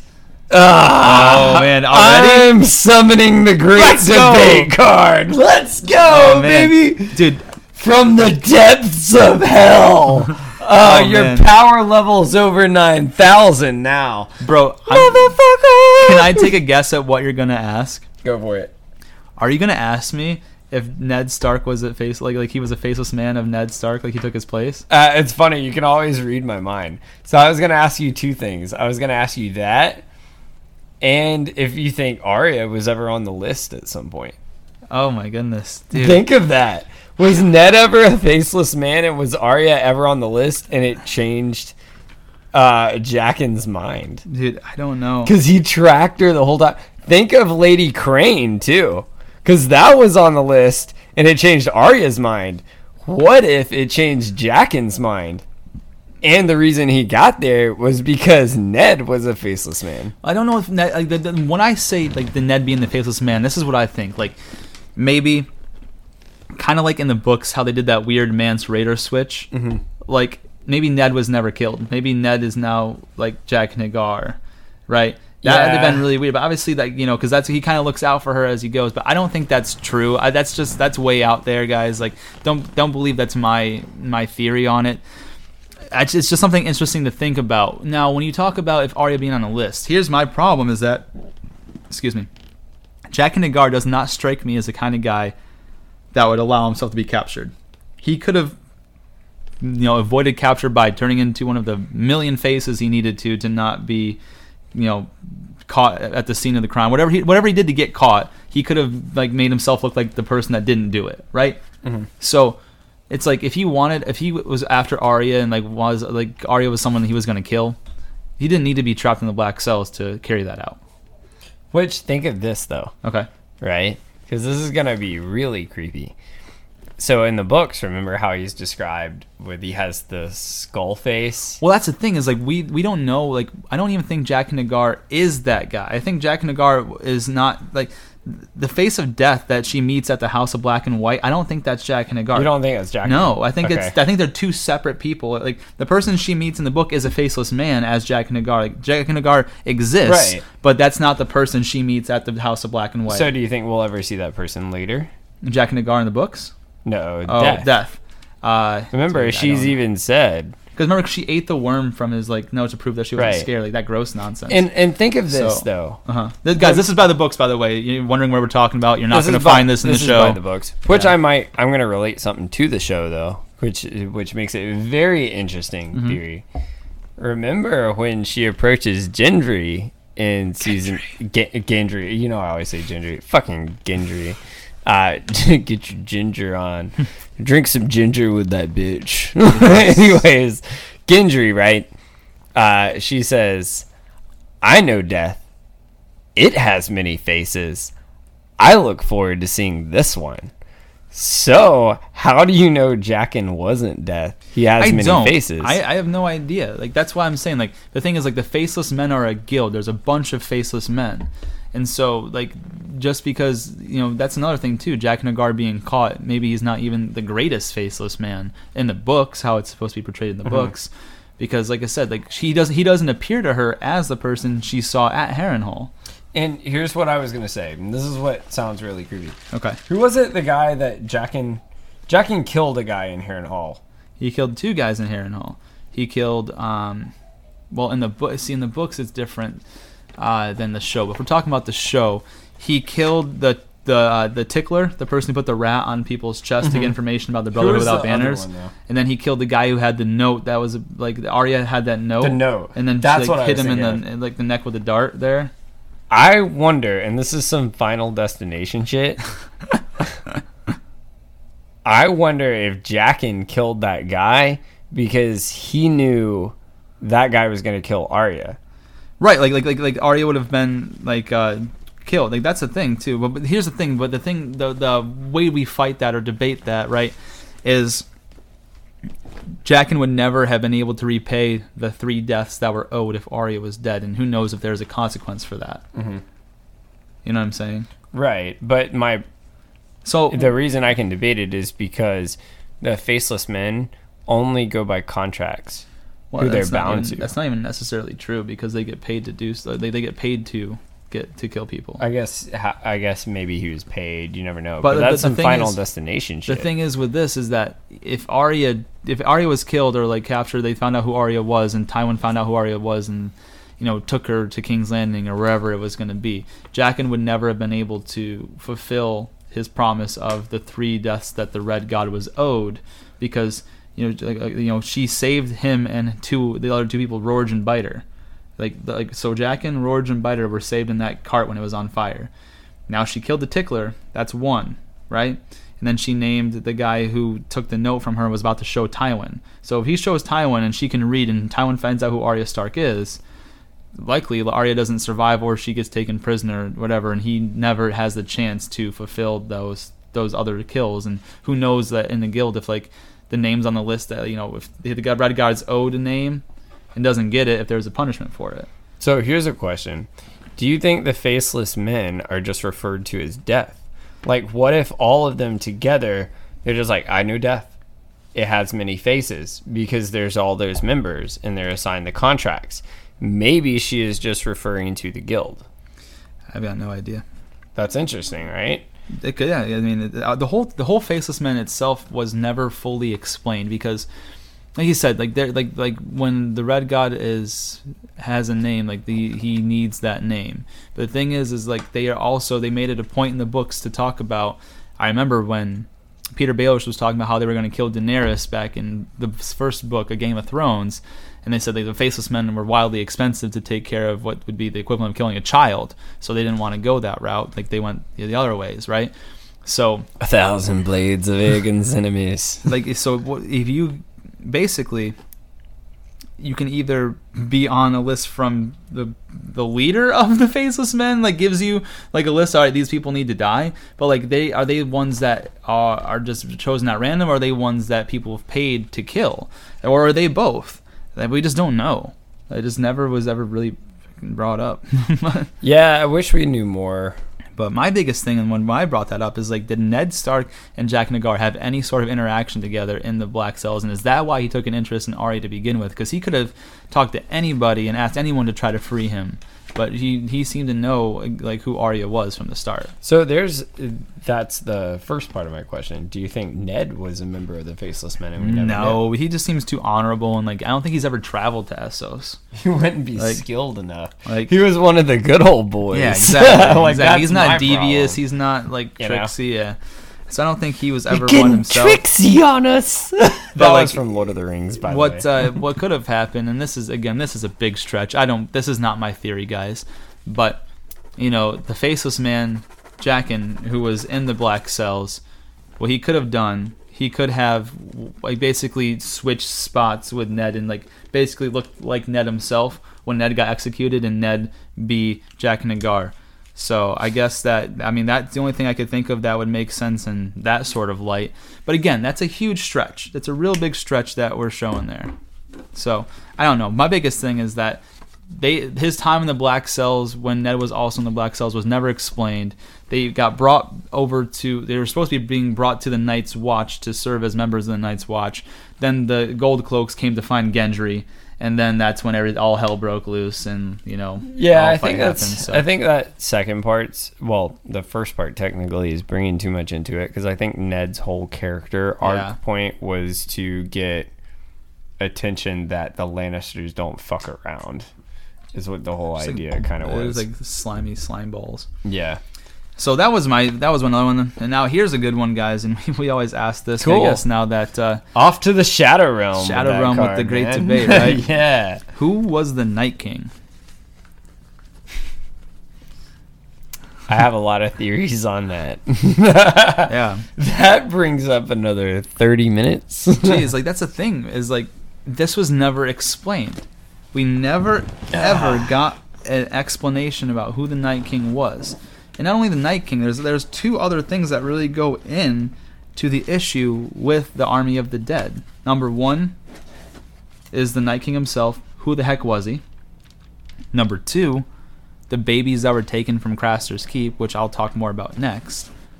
Number three, the damn White Walker signs that were reoccurring throughout the entire show never was brought up onto what the hell they were, what they meant. So those are really big things, man. But who do you think the Night King was? So I said this a little bit in the Long Night episode. So here's what I think. Going to we got a lot of surprise for next week. Kind of piggybacking off some of that information, because that doesn't explain it either. But I think the Night King was Valyrian. Here's why. Because even go through the Targaryen lineage, you actually had very few, but you had some descendants of Valyria that were still there. Valyria, they were just like the Targaryens. The biggest thing with Aegon the Conqueror was he was one of the few to make it out and actually escaped with his two sisters to Dragonstone from when you had the cataclysm with the 14 volcanoes. So it was kind of like Pompeii. But the Valyrians were known to withstand fire. And actually a lot of them had claimed to hatch the dragon eggs out of the volcanoes. That's part of the thing too, and that's one thing we bring up is that number one, the Night King's obviously invincible to fire. Fire can't affect him because Dany blew on Drogon Dracarys and engulfed him in flames, and he just stood there and looked at him. So he's obviously impervious to fire, right? Right. Now, also Dany is impervious to fire too, and she's a Targaryen because remember she burned down the whole Dothraki, like the temple of the Khalasar Vezven thing, right? So. She burned herself in the beginning to get the dragons, so she's impervious to fire. So certain Targaryens are impervious to fire, and certain Valyrians are as well. So, and my issue with the Targaryens, because I was thinking Targaryens too at first. The problem is for what they said in the show, the timelines, and when he was changed by the Children of the Forest, it wouldn't make sense. So you have to assume if he can withstand fire, he's Valyrian. Otherwise, Well, the thing is, Targaryens are Valyrian, though. They are Valyrian. Like, they're a descendant of, like, she's like, I'm the blood of old Valyria. I remember Daenerys says that. Right, they're So, like, descendants of Valyrian. Yeah. But my point, I mean, a Targaryen, because of Aegon, they basically made their own house, is what happened. So I'm just saying, yeah, so he would be a descendant of a Targaryen, an ancestor sorry, not a descendant, and an ancestor of that would be a Valyrian, which kind of goes into a big question we had on the show. You were talking about the magic we were talking about earlier today. Yeah, we'll talk about that in a little bit, but yeah. But that's my point, and I think with the cat's paw dagger, which would be really cool, like we were saying on the long night, it almost would be like that whole Lord of the Rings thing, like you return the ring to Mordor. However, like there were a lot of theories on this, like he was one of the members of the Night's Watch. Well, that's not true. That whole theory just came from his armor almost looked like crow armor. It looked more like samurai armor to me. But it just every single thing. And also I have like big questions on like what was his connection to Bran? Like how was he able to burn Bran when he touched him? He couldn't touch anyone else. Or like the babies, like you said. I've heard theories. I watched a guy on YouTube that was saying like the babies were because they were making sacrifices to make sure they didn't come towards the wall. That shit was never in the book, so I don't know where you pulled that shit from. Whether that was from like your ass or which end that came out of. I don't know, man. I have a lot of theories on this, but that's the only one I can come up with. Something that was not answered in the show that absolutely should have been. This is something like it's like wondering like who the hell Lord Voldemort was. Like we know who he was. He was Tom Riddle. Yeah, it was explained exactly. in how he turned the way that he was. Like, can we get an explanation about the Night King, please? Thank you. Like, golly, man. So I'm on the same page as you. Like, I think it's like a Valyrian, but a Valyrian that is a specific ancestor of the Targaryens, not just any old Valyrian. Like someone that the line of the Targaryens came from originally. That's my thought on it. Now, what do you think of like how he turned everybody and all that shit? Like, here's the thing too, though, is this had to happen. Here's my reason on why it was also Valyrian was this had to happen super early on. It never gives an exact year, but the Long Night was way before Aegon the Conqueror. Yeah, it was about 1,000 years ago. Aegon was about 300 years ago. So there's 600 years difference between Aegon's conquest and the Children of the Forest and the First Men and all of that. Like, where did this fucker come from? They just pulled him out of the village when he was attached to the tree? Well, maybe, the Valyrians remind me a lot of how in most fantasy, the majority of fantasy genres, they have elves who are just more fair and more like agile and just are just overall just stronger and better than humans. This fucker wasn't even Valyrian looking. So that's what I think. Like, you see what I'm saying, too. right? You're right. The person that they portrayed in the show wasn't blonde hair and nothing like that. Like a ginger with a beard. Like seriously, that was it, no, dude. it's a good point. Like, so I just don't know. But like the only thing that makes sense to me is that he was Valyrian, but a specific Valyrian that happened to be an ancestor of the Targaryen bloodline. So that's what I'm going with. That's the only thing I can think of. Gotta give you 100% agreement on that, because I can't think of. I've looked at this guy's for months from every different perspective, and just so you guys know, the reason the Children of the First Men were making the White Walkers was because the First Men were actually destroying the werewood trees. Yeah. And the Children of the Forest. And the Children of the Forest. Yeah. So it's basically made him as an enemy to like mankind. I don't get it. Like, it's like I heard an interview with Benninghoff where he described that he saw the Night King just as death, right? Just as this thing that wants everything dead. Okay. So is he the god of death that was prophesized? But that wouldn't even make sense, because that means he would always be there. Except for you do have the prince who was promised. My argument, like my thought process, is he's the antagonist of what Azor Ahai would be. So Azor Ahai is not the Lord of Light.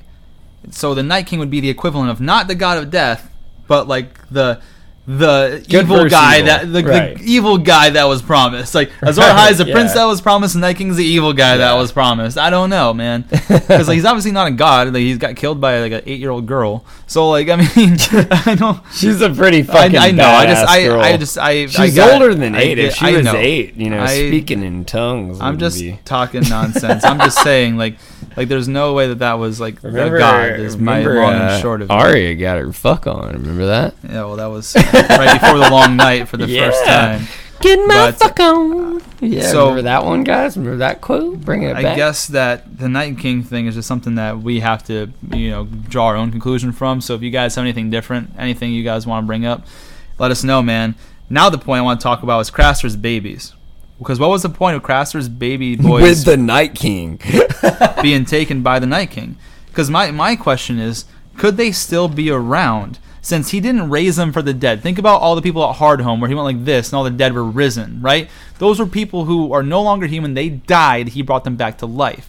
The babies, all he did was just put his finger on the baby's head and its eyes turned blue.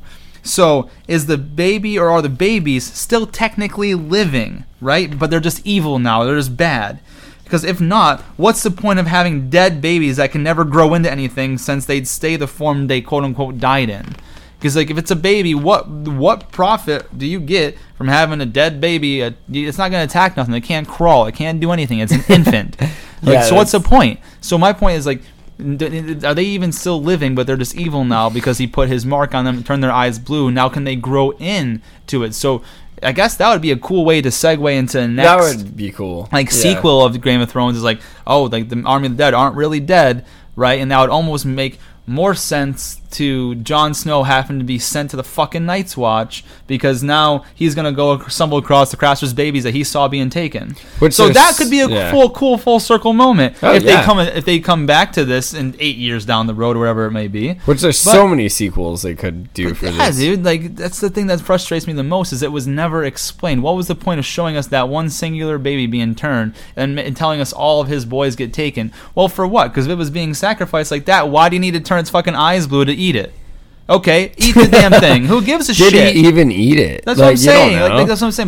Like your point, you were talking about, like you heard like someone said that it was to sacrifice a stay from Craster. But cool, I agree that they stayed away from Craster because they were giving them babies. But what was the use of the babies that they had? I don't even agree with that. I think it was a fucking waste of time. I think it was like an attention getter. The thing is, remember Craster was saying something along the lines of like, they don't bother me. Like there's crueler gods beyond the walls. They don't bother me. So like he gives them stuff in exchange for, hey, leave me alone if I give you this. But the thing is like that's cool and all, but now explain what happens to the babies, because if we never, I'd even be okay if they left it alone without like us seeing the Night King touch the baby and its eyes turn blue.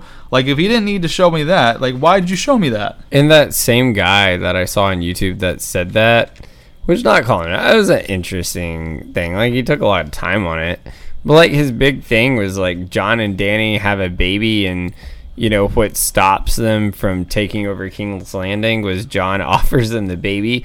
One, why would Jon ever fucking do that?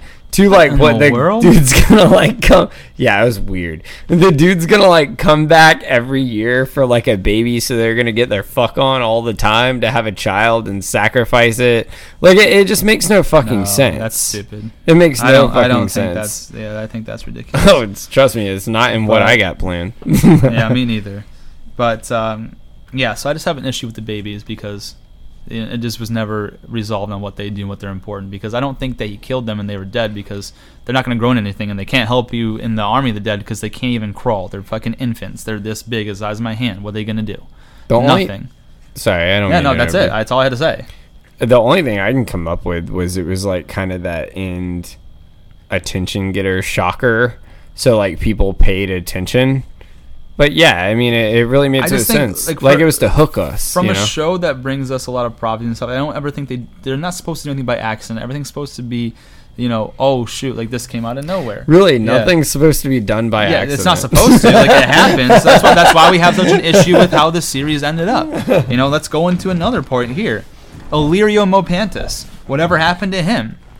He was the one that housed Viserys and Daenerys, allowing them to survive.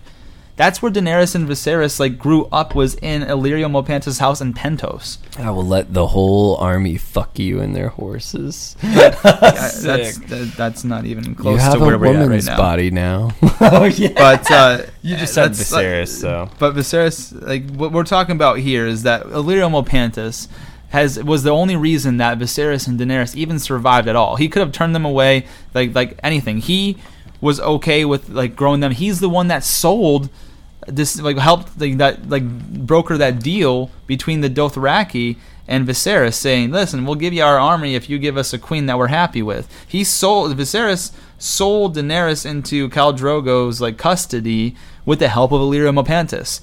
Now, on top of that, too, think about this. He allowed Varys to stay with Tyrion at his place after Tyrion killed Tywin. Remember they were on that boat and they got off in Pentos and he asked, "Where are we?" We're like, I have a friend that lives here, Illyrio Mopantis.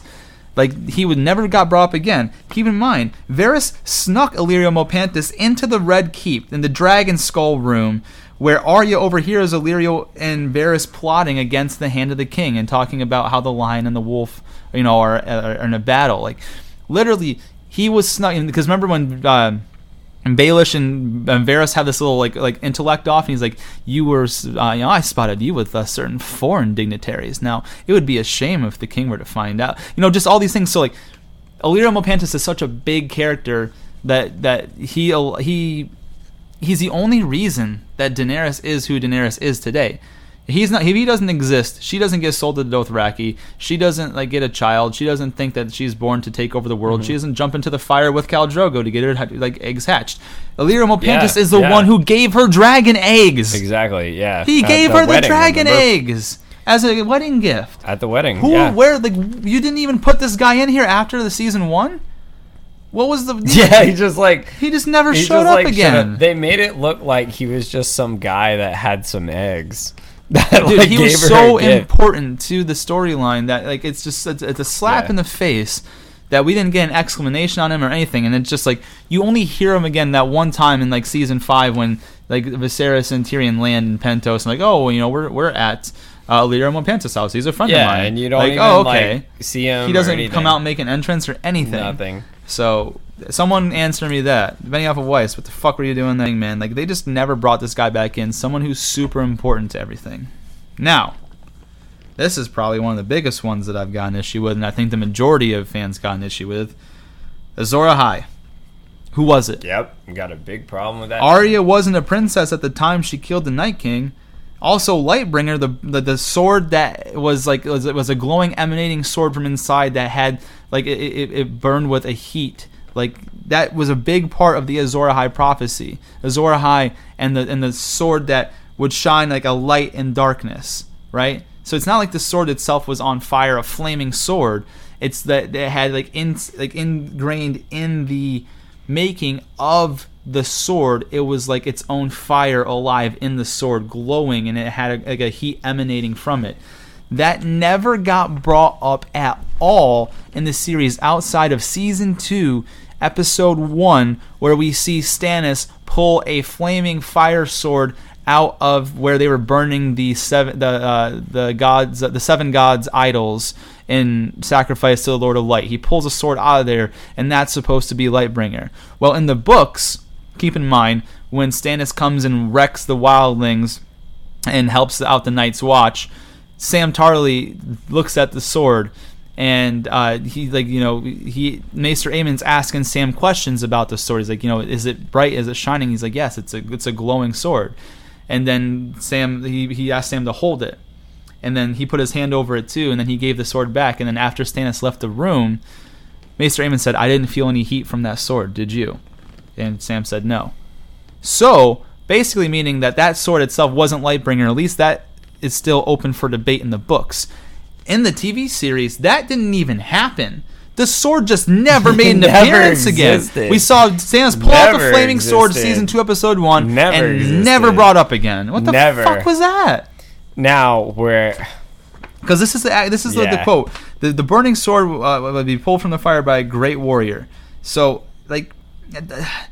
Arya only had needle. And that was not pulled from any sort of fire. She didn't use any other sword, and she killed the Night King with the cat's paw dagger. That's not Lightbringer. That's not a sword. Like, I just don't understand. Like, the prince that was promised will bring the dawn, right? So, like, that's my issue. Like, that's why I'm not sure that Arya can be the prince that was promised for two reasons. Number one, she didn't have Lightbringer. Number two, she wasn't any sort of royal bloodline. It says the prince or princess that was promised. And at the time of the Long Night, Bran was not king. So she wouldn't be a princess. It would have been, Jon, who was like the heir to the Iron Throne, Dany, or, Cersei or whatever. So I don't know what the fuck they were going with on this. See, I think this is where they really fucked up with the sword with Stannis.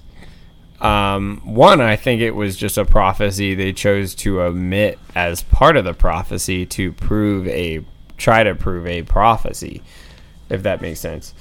So they omitted part of the prophecy that should have been in there to prove who it was. Almost like how they kind of did, the prophecy with Arya, with the eyes. I think Arthur Dayne should have played a big part. He was dead. He was dead. But his sword is in Sunspear, and they always described his sword in the book as having a white, glowing, burning light.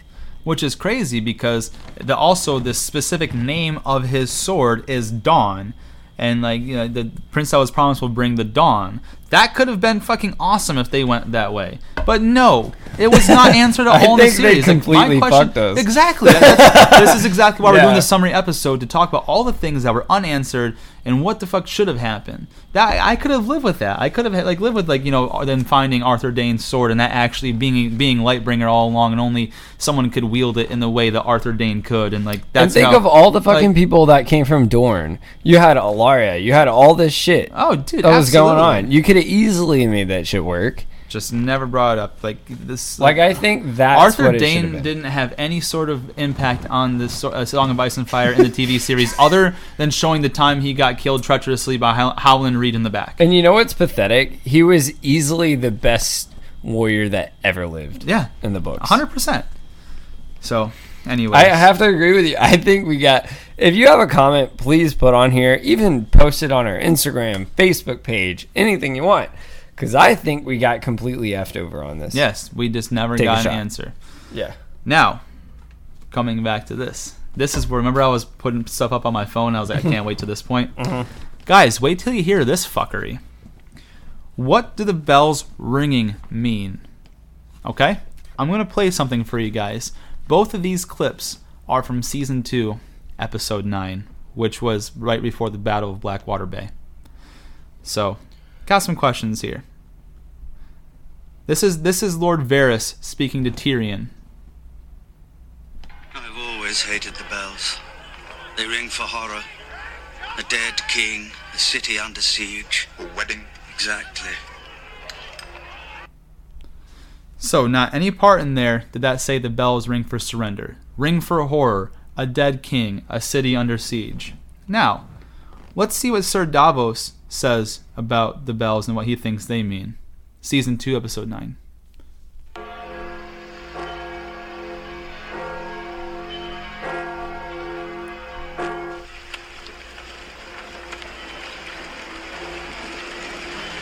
They're welcoming the new king.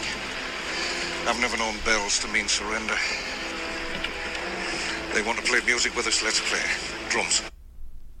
I've never known the bells to mean surrender. Gosh, that was awesome. Never known the bells to mean surrender. Well, that's fucking funny. Call out, sick fucking burn. So, Season 8, Episode 5, Tyrion. If they ring the bells, that means the city has surrendered. Call off the attack.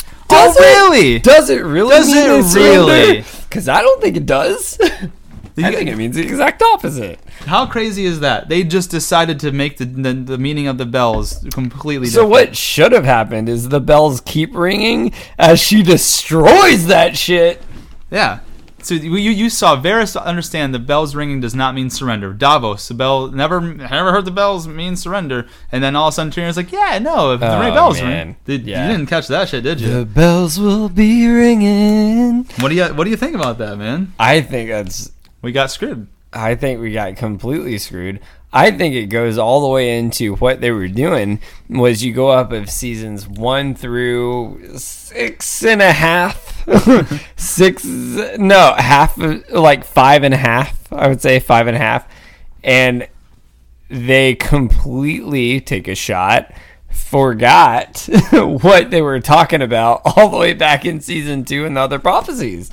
I think they just forgot and we're taking it script by script. I mean, we talked about last episode with the damn banners again. They keep fucking shit up, man. Like, I think they just, it's like they flew off the seat of their pants for this season. It made no sense. Yeah. So now I've got something else. Another, the Cersei prophecy plot hole. Cersei, as a child, goes to see Maggie, the witch in the woods. And basically, for a taste of her blood, she gets 3 questions. Now, this is the part that's really fucked up. It's one of the questions that Cersei asks. Will the king and I have children? Maggie the witch. No, the king will have 20 children, and you will have 3. Young Cersei says, well, that doesn't make sense. And Maggie says, gold will be their crowns, gold their shrouds. So guys, why doesn't it make sense that Cersei has 3 children? Oh, I don't know. Maybe because in season 1, episode 2, Cersei tells Catelyn about her and Robert's child. Cersei to Catelyn, I lost my first boy, a little black-haired beauty, not a golden crown. No, a black-haired beauty. He was a fighter too. Tried to beat the fever that took him. Forgive me, it's the last thing you need to hear right now. Catelyn replies, I never knew. Cersei goes back, it was years ago. Robert was crazed, beat his hands bloody on the wall. All the things men do to show you how much they care. The boy looked just like him. Such a little thing. A bird without feathers. They came to take his body away, and Robert held me. I screamed and I battled, but he held me. That little bundle. They took him away, and I never saw him again. I never visited the crypt. Never. I prayed to the mother every morning and night that she return your child to you. To which Catelyn says, I am grateful. And Cersei replies, perhaps this time she'll listen.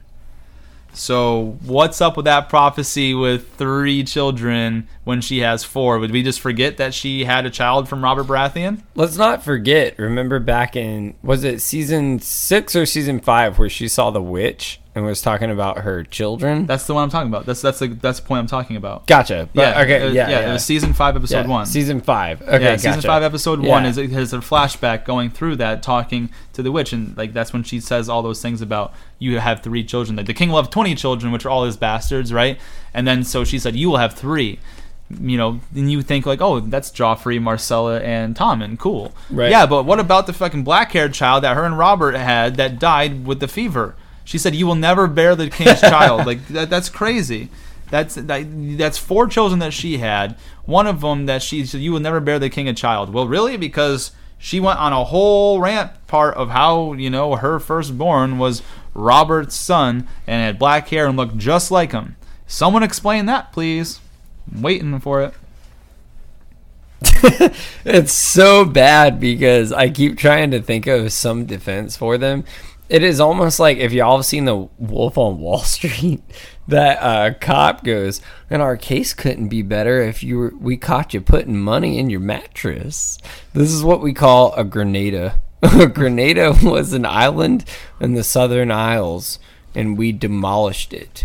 And your case is what we know as a Grenada. There is no defense here. No. Like, you never bring this up again. It's not in the books. It's just thrown in there. Like, why? And they made it out like it was going to be some big deal with this, like, witch. It's almost like they're, just like you were saying with what we were talking about before with the babies and stuff. It's almost like they were trying to come up with these attention getters, but they were pulling them out of their ass, so there was no connection or correlation with them. The only thing I could think of is because, like, and this is a stretch, though, because there's no reason she should have that much detail and be able to tell exactly what happened about Robert's child. And, like, If I'm not mistaken, I think you and Robert said something about it. I might have just invented that in my head. But Right. anyways, And in the book, she does see the witch. my- So just to clear that up, but it's different. my thing is that maybe Cersei made it up, because remember, like, she didn't want Bran to survive because Bran saw her and Jaime getting it on, right? So she didn't want Bran to survive. So maybe she was going in there to check to see how Bran was, like, coming along. And then to, like, kind of come up with a cover story, she decided to lie about her having a child that died too, to build, like, some rapport with Catelyn, so she didn't think it was weird that she went in to check on Bran. That's the only possible thing I could think of. But other than that, that's a really shitty thing to have us try to, like, put together on our own. Like, oh yeah, like, basically, you lied to us for a segment of that. That's stupid. And here's my other problem with that, is that contradicts everything they say. Because that goes against, one, Cersei, like, feeling so prominent to her family, like she would never want her kids to die. Yeah, she's not going to make up a child that died. Yeah, like that would never do anything, like, ever to contradict that. And, like, we never hear about this from anything, and you're trying to make this witch almost like some oracle. Yeah. That comes up. Even in Storm of Swords, you know, Highheart, which was the oracle where Jenny of Oldstones. Like, I mean, you hear, even that's such a small part, but it plays into so much of the books where it, you know, they relate to different things where it came up multiple times. So, like, Robb traveling to Oldstown, and then you had Jenny that was there, and Arya met him with the Brother of Banners. Like, my point being to that is, we never see this, like, more than once. And this is what started that season. Like, this was it. I want to play this so you guys can see. I didn't just take this from anywhere. This is Season 1, Episode 2. This is Catelyn and Cersei. Listen here.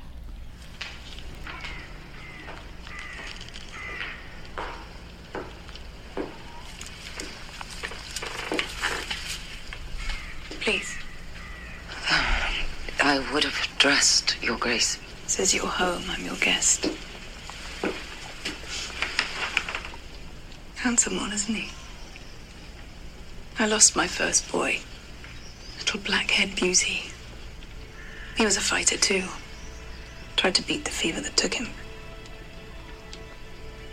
Forgive me. It's the last thing you need to hear right now. I never knew. It was years ago. Robert was crazed, beat his hounds bloody on the wall. All the things men do to show you how much they care.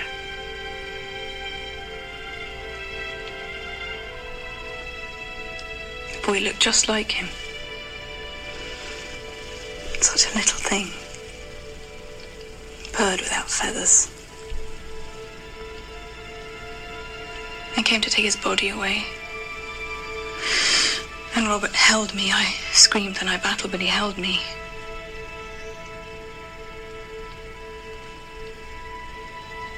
That little bundle. They took him away and I never saw him again. Never visited the crypt. Never.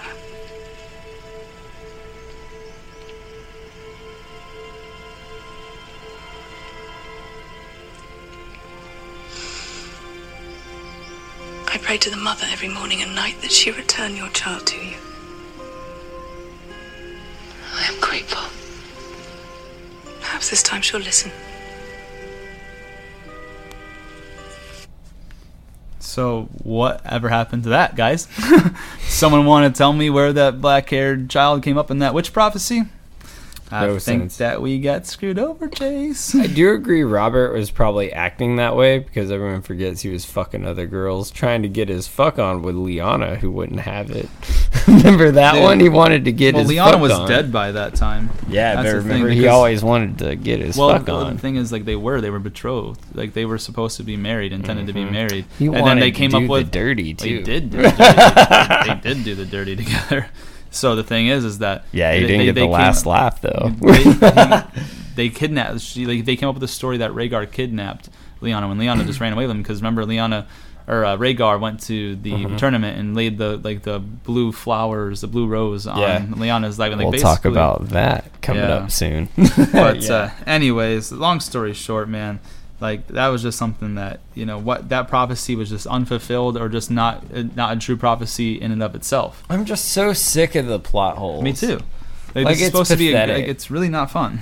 So now, one of the biggest plot holes. You ready for this one, bro? Yeah, let's do it. What was the point of Jon being Aegon Targaryen? Because here's my thing. If they wanted to resurrect Jon solely to take back Winterfell, then he could have stayed Jon Snow.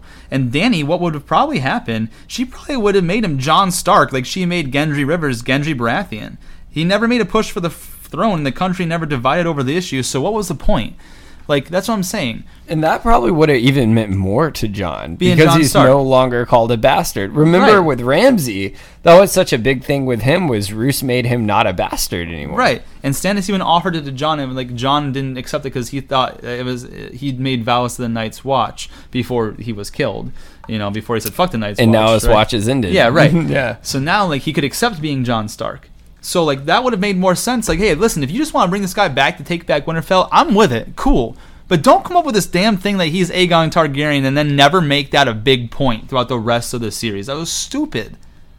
That was completely ridiculous. Remember when he found out, he was just like, oh, I am. and Wow. I am, I guess. I guess Interesting. that's what I am. Very, very I- interesting. Go to Ancestry.com, you But, find like- out your family has like a shitload of money. But think You're just about gonna be this like, too. cool. Like, bro, that would have kind of really solved a lot of the issues. Now Jon isn't weirded out because he's screwing his aunt, right? Right. And like Dany, like, needs Jon's. Like, he's the king of the North. He needs his support. So what's he gonna do? Like, what's she gonna do for him in exchange for basically saving like all of humanity? Well, guess what? You're Jon Stark. Like, you're Warden of the North, Lord of Winterfell. And that I feel Like- like that would have meant even more to Jon. Than being Aegon. Yes. Because- the thing is, like, but don't like that could have been an amazing thing that I just made up there. But don't like ignore that. Like, if you're gonna ignore that, make him being Aegon Targaryen mean a whole hell of a lot. Then Like- make it be like he's either gonna be the king or like there's gonna be this big conflict where they fight it out and one of them die. Like, don't sit here and just fucking play us along like, oh, we know the secret about this, and then we're waiting for it to ever come up again, and it just never does. And here's my problem. Here's my big problem right now. Is out of the millions, not thousands, coming from someone that has a literature and journalism background and worked in entertainment, there are millions of people that are script writers that try to make it big. Benioff and Wise are known as huge script writers. Why the fuck are you missing huge details like this? Like, this sculpted your entire arc. Well, this is the thing, and I talked about this with you last night before we came over here today, bro. Benioff and Weiss were given a standalone Star Wars film that they could work on together. I could forgive them for trashing Game of Thrones if they put all their heart and soul and worked into the Star Wars thing, because that would have made them immortalized in like fantasy culture forever. I could have forgiven it. Like, fuck, again, that sucks. Game of Thrones got screwed over, but at least we got this amazing Star Wars film out of it. But to fuck over Game of Thrones and then bow out of the standalone Star Wars film, so we got fucked on both ends. How shitty, What the man. fuck were you guys doing? What the fucking fuck? That was some bullshit, man. In the words of Step Brothers, remember the mom? Yeah. She's like, when they're trying to... What the fucking fuck? Yeah. I don't know, man. I have no... Like, this is the... Man, and it sucks, because it was such... Even if you ignore the shit, like, the visuals are great. Cool. Michael Bay. I don't... Awesome. Like, this isn't saying it was a bad show. Like, it's a great show. But, like, it had so much potential to be possibly the greatest show that ever happened. Yeah.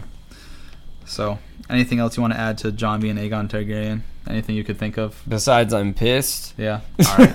Let's move on, because Yeah. I've got another thing I've got an issue with that I'll fix in my rewrite for you guys. So, there you go. You're welcome. But why did Arya only use the faces to kill the Freys? Like, kill Walder Frey and all of his like men. There was so much time of training to only use the ability once. And bro, she even brought a bunch of faces in her bag to Winterfell that Sansa finds. And she has to explain. Remember that? She goes in the room and like looks at it, and Yeah. a bunch of faces she Right. pulls out. She never used them! She was like, those are my faces. Yeah. Like they never Didn't even use him. like that was Didn't made use no him. sense. You spent so she sailed to Bravos at the very end of season 4. Spent all of season 5, all of majority like almost to the last episode of season 6 up in their learning. So you spent the majority of 2 seasons being training to be a faceless woman, and Like, you this was use your the ability arc. once. You One didn't time. even use it to kill Baelish. Like, you didn't even use it for Nothing. Baelish. You killed Walder Frey and killed all like the Frey. Didn't like, use sons. it for the Night King.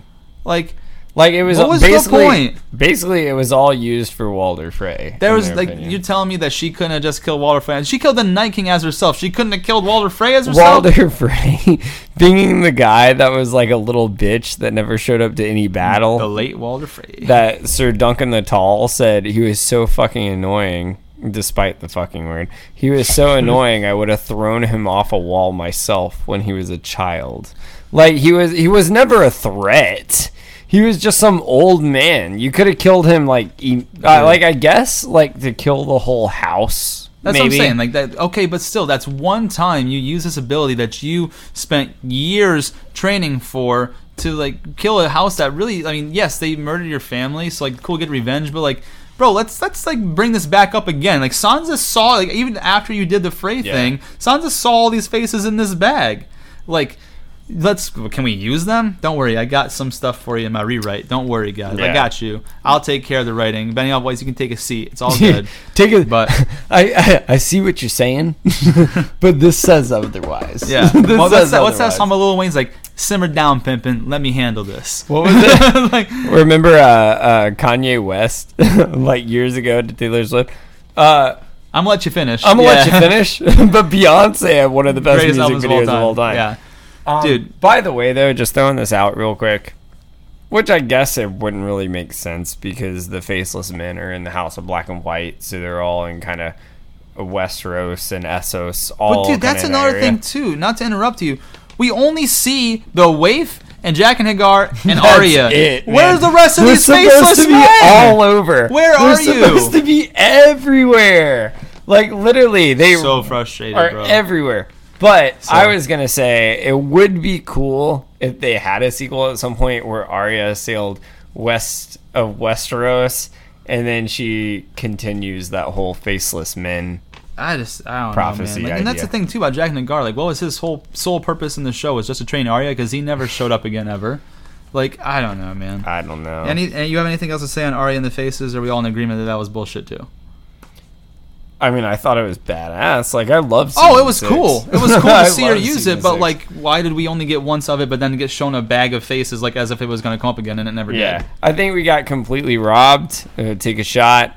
I do Yes, think. sir, I will. Yes, sir. Malice in the Chalice. Yeah, baby. no, I How need about it. a Malice in the Chalice? Think of all these things that we're going through, bro, and none of us have any good, clear-cut I'll answers. tell you this. There was a moment a couple of weeks ago. I called Josh late at night and I said, I'm pissed. Like, this is starting to get annoying. Like, I was about to be asleep.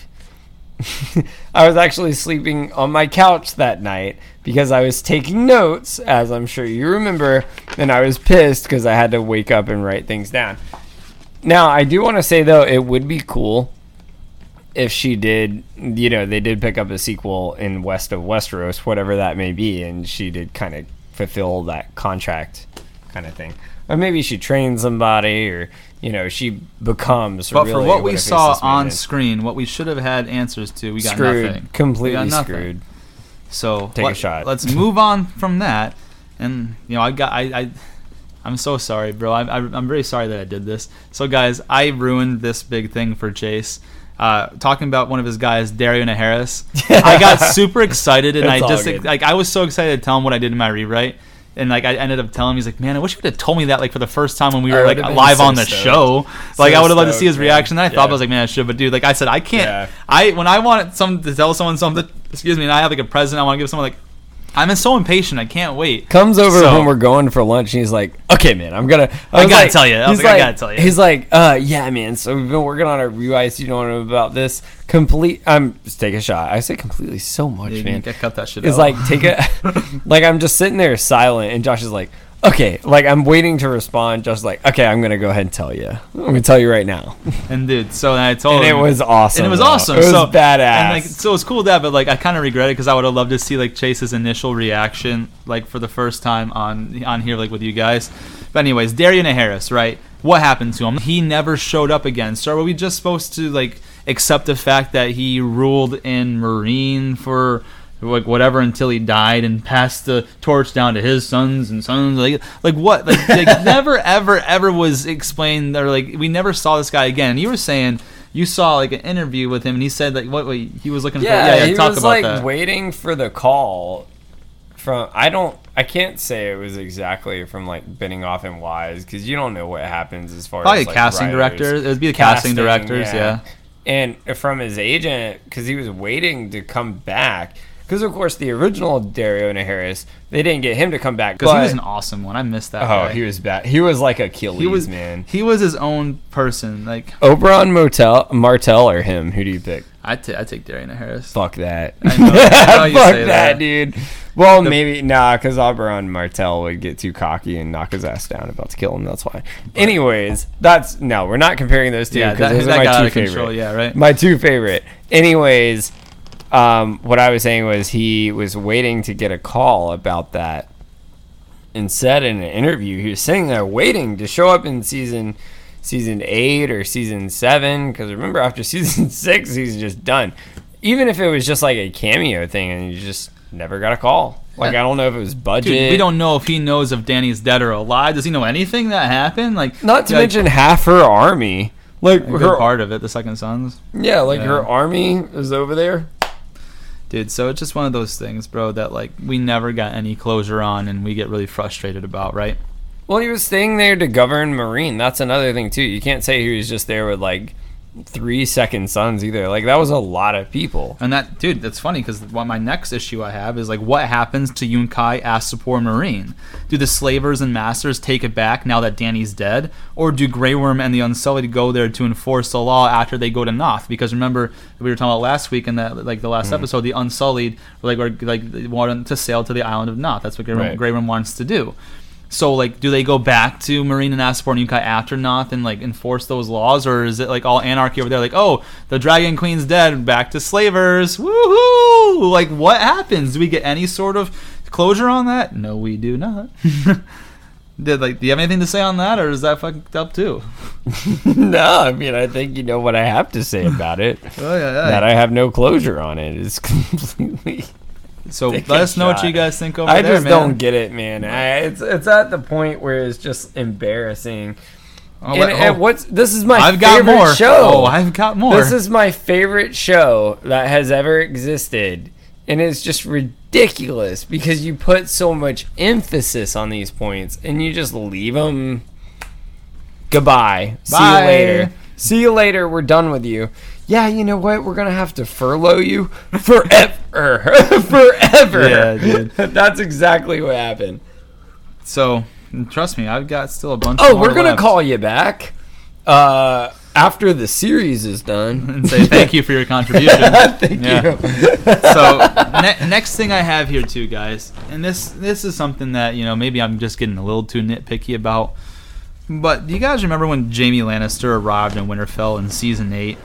And Danny was grilling him in the Great Hall, like about like everything, and Brienne had to stick up for him and vouch for him to basically Sansa being like, well, if Brienne trusts him, I trust him, and then Jon's like, we could use all the men we can get, and Jaime's an experienced commander, like, but basically you knew Danny didn't like him from the start. All this shit, bro. Can we focus on the fact that Danny just maybe forgot that Jaime tried to kill her?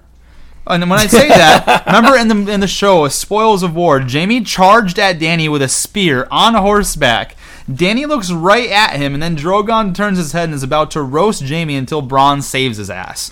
Literally, great point, dude. I'm surprised she didn't bring that shit up. I'm saying, dude, this guy was coming at you with a spear, full-fledged, about to end your life, and you just forgot to mention that.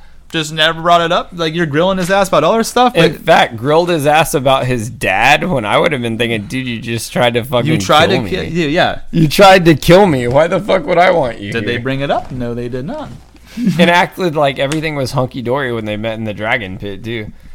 Just bringing that up. It's not like it was a random soldier that came up to her. No, it was him. And she knew it was him. Yeah. He had a fucking golden hand. Like guess what got him captured? Yeah, when we talked about last week. Yeah. No, 2 weeks ago. Yeah, dude. Like, 2 weeks ago now. Oh, that's right. That's right.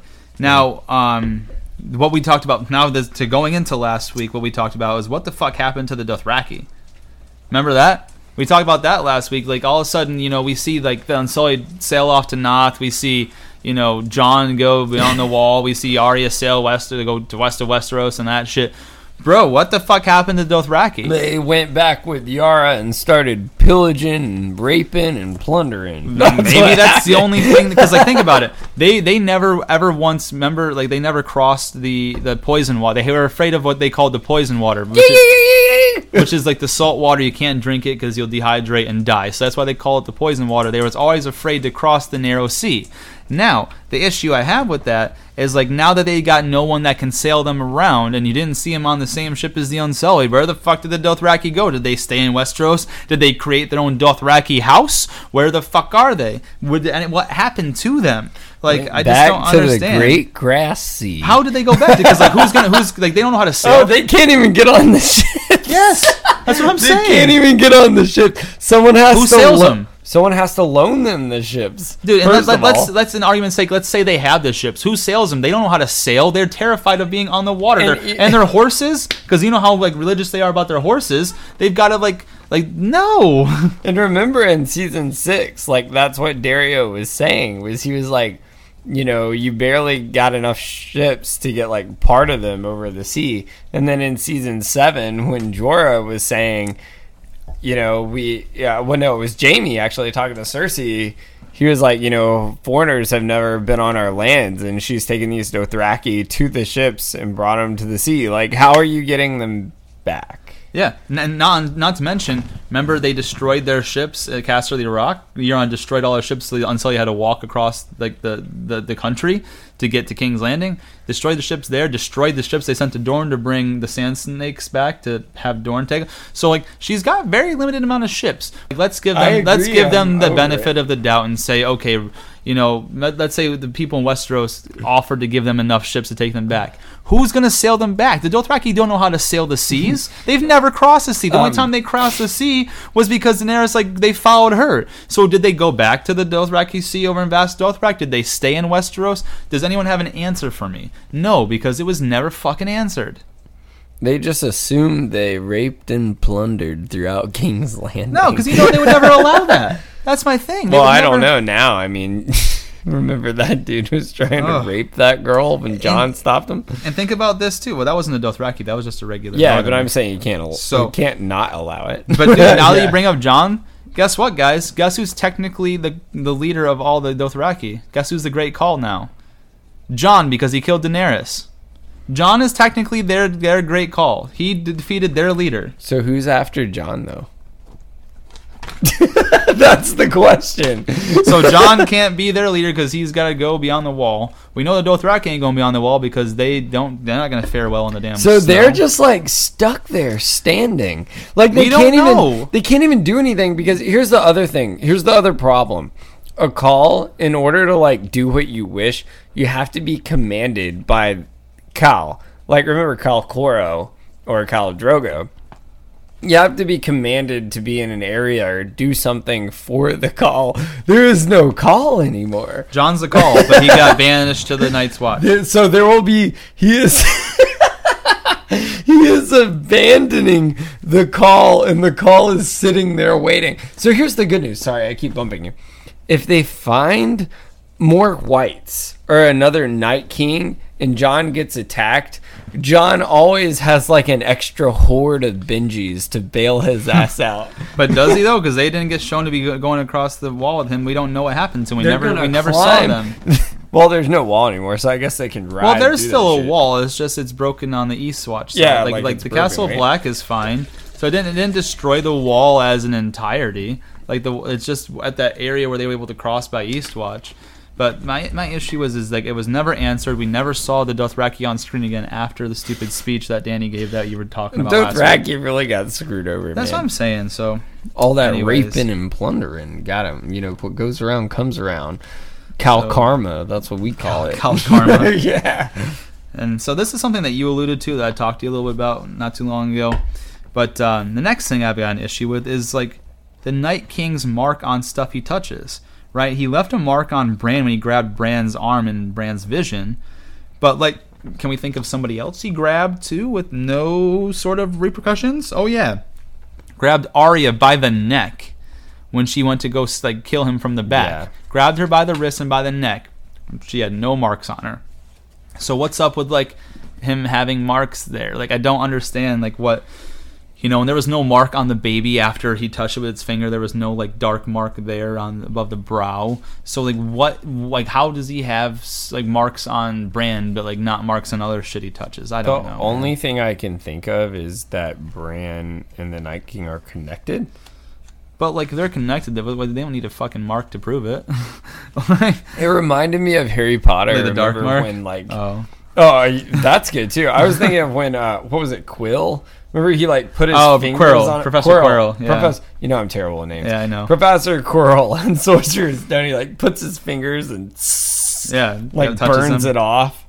I don't know, man. I have no answer. I mean, none of us do. And then this is something I've been having one of the biggest problems with. Dothraki are sitting there.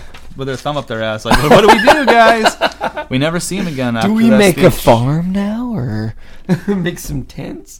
Do we pitch camp right here in the middle of King's Landing? So the Dothraki, what you're saying, are under Bran now. No, because Jon's still alive. Yes, they're just sitting there. Well, the thing is that we don't know what happens to them. They like I don't know. But anyways, let's move on from the fucking Dothraki to something that I've got a big so issue pissed. with. I've had this issue, and I've told you about it numerous times throughout this series, bro. I'm so pissed. Whatever happened to Ilan Payne? I don't know, just the guy that literally chopped off Ned Stark's head and started the War of the Five Kings. The King's Justice. He was there in the Battle of Blackwater Bay. Remember in Cersei's like, yeah, he's actually here to kill all of us if we lose, so that way we don't get raped and get pregnant by these savages. Like, he never showed up again. This guy is literally and he was on Arya's list. Like the second guy on Arya's Like list. Ilan Payne like is the besides one Cersei. that separated Ned Stark's head from his shoulders. Ilan Payne swung the sword, but he never gets brought up again. He was even, I can think of multiple times throughout the seasons that Arya was singing her list so she could go to sleep, and Ilan Payne was one of the first ones that she mentioned every single time.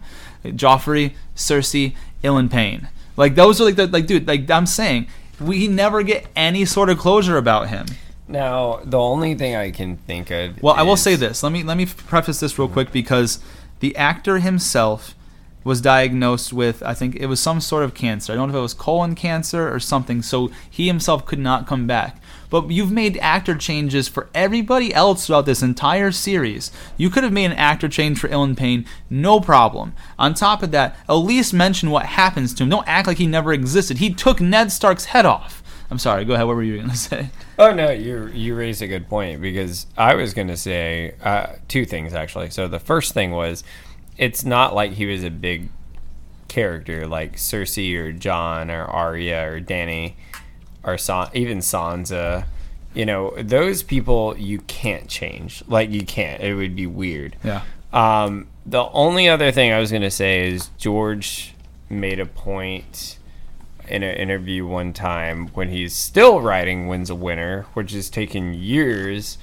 After this whole COVID shit, like, he should have this shit done by the summer, man. There's no, I heard a rumor that like when he goes to the New Zealand con, like in August, that he'll have like at least like, that won't be published, but he'll have like a finished thing, little copy.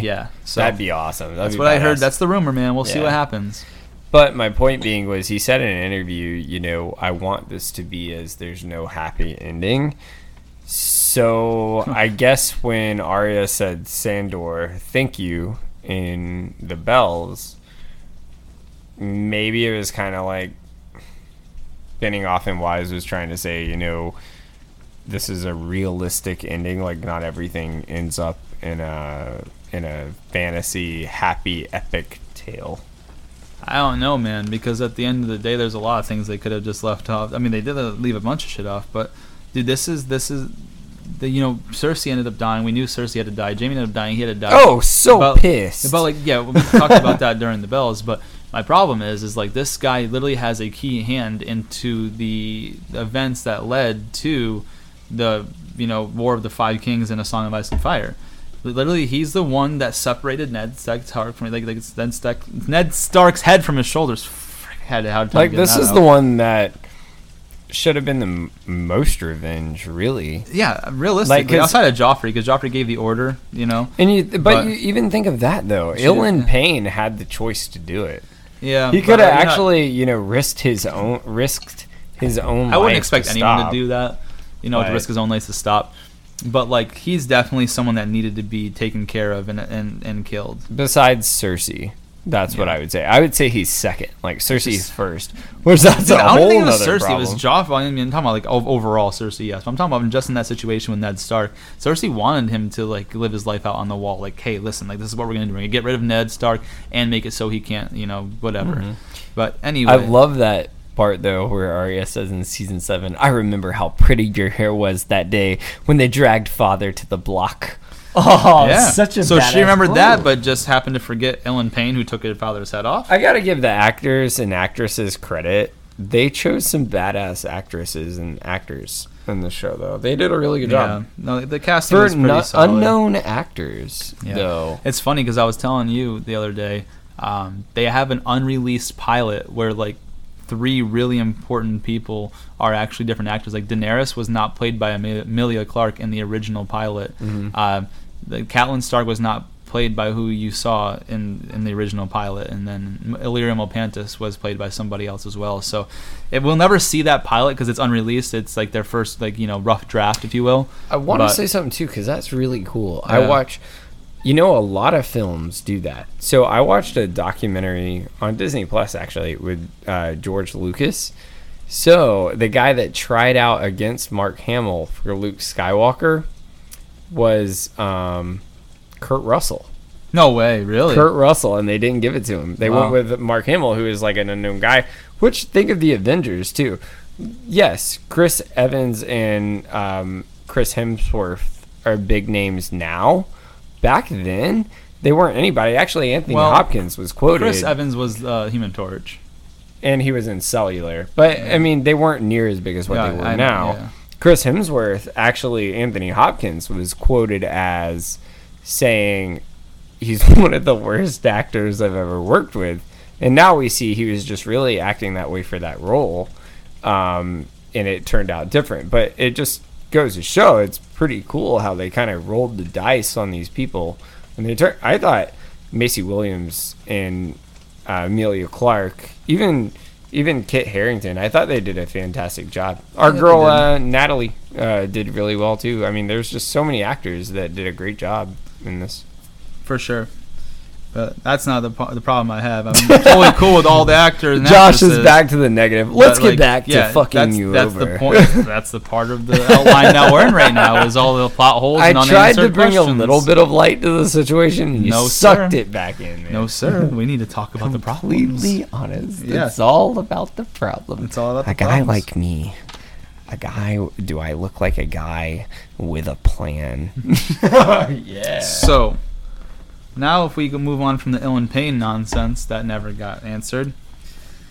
What was up with Bran telling everyone that he can't be Lord of anything? Tells Tyrion he doesn't want anything anymore. Tells him I'm not Lord Stark, but is totally cool with ruling the whole shit. Anyone want to talk about that? He's totally cool with taking everyone's glory. Yeah. He's totally cool with getting dragged across the... He goes, his exact words in one of the seasons quote was like, I can't be Lord of anything. That's one. And Tyrion's like, you don't want it. He's like, I don't really want anymore. And then, you know, he's like, I'm not Lord Stark. He's like, well, you're the last surviving son of Ned Stark. I'm not Lord Stark. Like, literally, he's talking about all these things. He can't be the Lord of Winterfell, but he can be the king of the whole kingdom. Totally cool. Why do you think I came all this way? Why you think I wheeled my ass down here, boy? Listen, bitch. I came down here so Jon Give me can my kill the throne." queen, and Jon's ass gonna be sent to the wall if I say so. Just like you said, Mr. Grey Worm. You said, "Oh, he can't be hand to the king. He's a fucking traitor." Well, guess what? He can because I say he can. So fuck you guys. It's gonna go my way or the highway. The ultimate tyrant. Dude, like, Bran just, like, it made no sense. Like, yeah, it's like, I don't want anymore. I'll just be, like, a background guy. But, hey, guess what? I'll actually be ruler of everything. No worries. Thank you. I'm gonna go now. Yeah. Yeah, I'm going to go take all the glory now. I'm gonna go take the A on the group project while you guys get fucked. Yeah, it's so stupid. Hey guys, y'all cool with taking all the notes for me? I would have been cool. Cool with crawling on the ground, man? I would have been cool with the situation if they didn't make a point for him to go on a rant of how he couldn't be Lord Stark, how he didn't want anymore, how he's not Lord Stark. Like, if you didn't make it a point to go through that and then he ended up being the king, I could swallow that better. But don't sit here and make it seem like he's this nice boy, he doesn't want anything, he's just going to be cool. He's like, hey, guess what, man? I'll be king of the whole thing, though. I would have even been cool if, like, Tyrion sat there and begged him in front of the council to do it. He was like, all right, fine. No, dude, like, you... If anything, it makes Bran look weak as shit because, like, he can't support his own point from the beginning. I hate to say it, but would you want a king that's like that? That's like, oh, this is real. That's Peter Baelish. You connived your ass this entire time to get there. That was your goal. You acted like you didn't want it. I'll say it wasn't his goal because I remember him saying in the thing, he's like, I don't want to be your hand. He's like, and I don't want to be king. So I meant like it's not that he wanted to do it, but the fact that like he just immediately like, yeah, no worries, I'll do it. Why do you think I wheeled my ass down here? Like, that's the thing that rubbed me the wrong way. Anyways. I guess, do you think it's because he can see all that's in the past and based on the, I want to say nominees, the candidates, he was like, well, I'm the best candidate because everyone else here is for their own self, I guess? I guess. But that would make no sense. And I understand he couldn't pardon Jon to make peace, but in the end, you could have pardoned Jon. And then Jon could have claimed king. That's the thing, too, is, like, all the Dothraki left. Like, why not just, like, send a raven to Night's Watch? Hey, Jon, you can come back now. All the Unsullied are gone back to the Essos. They're not coming back here anymore. Screw you, Grey Worm. Like, dude, like they're never going to come back to Westeros, so who cares? And that's a good point. Like, he already said, screw you, Grey Worm, because he made Tyrion hand. He was like, I can and I will. Like, that's big. There's no reason he couldn't have pardoned Jon. Yeah, I don't know. Jon got screwed. He did by get the screwed. way. Mm-hmm. So now, this is something I've already brought up before, but just to reiterate it, because I'm upset. What was up with the army of the dead being able to swim down to the bottom of the lake and chain dead Viserion around the neck and pull him out? Like, that had to be what happened, because the Night King, if it was just the Night King himself, he could have swam down and touched Viserion, and Viserion would have turned to the Ice Dragon and flown his own ass out. Now, if that is what happened, that's a huge issue because why would the army of the dead stop at the lake shore at Hardhome instead of swimming out after them? Or in Season 7 when they went beyond the wall to capture a White and the army of the dead surrounded them but had to wait for the lake to freeze over before attacking?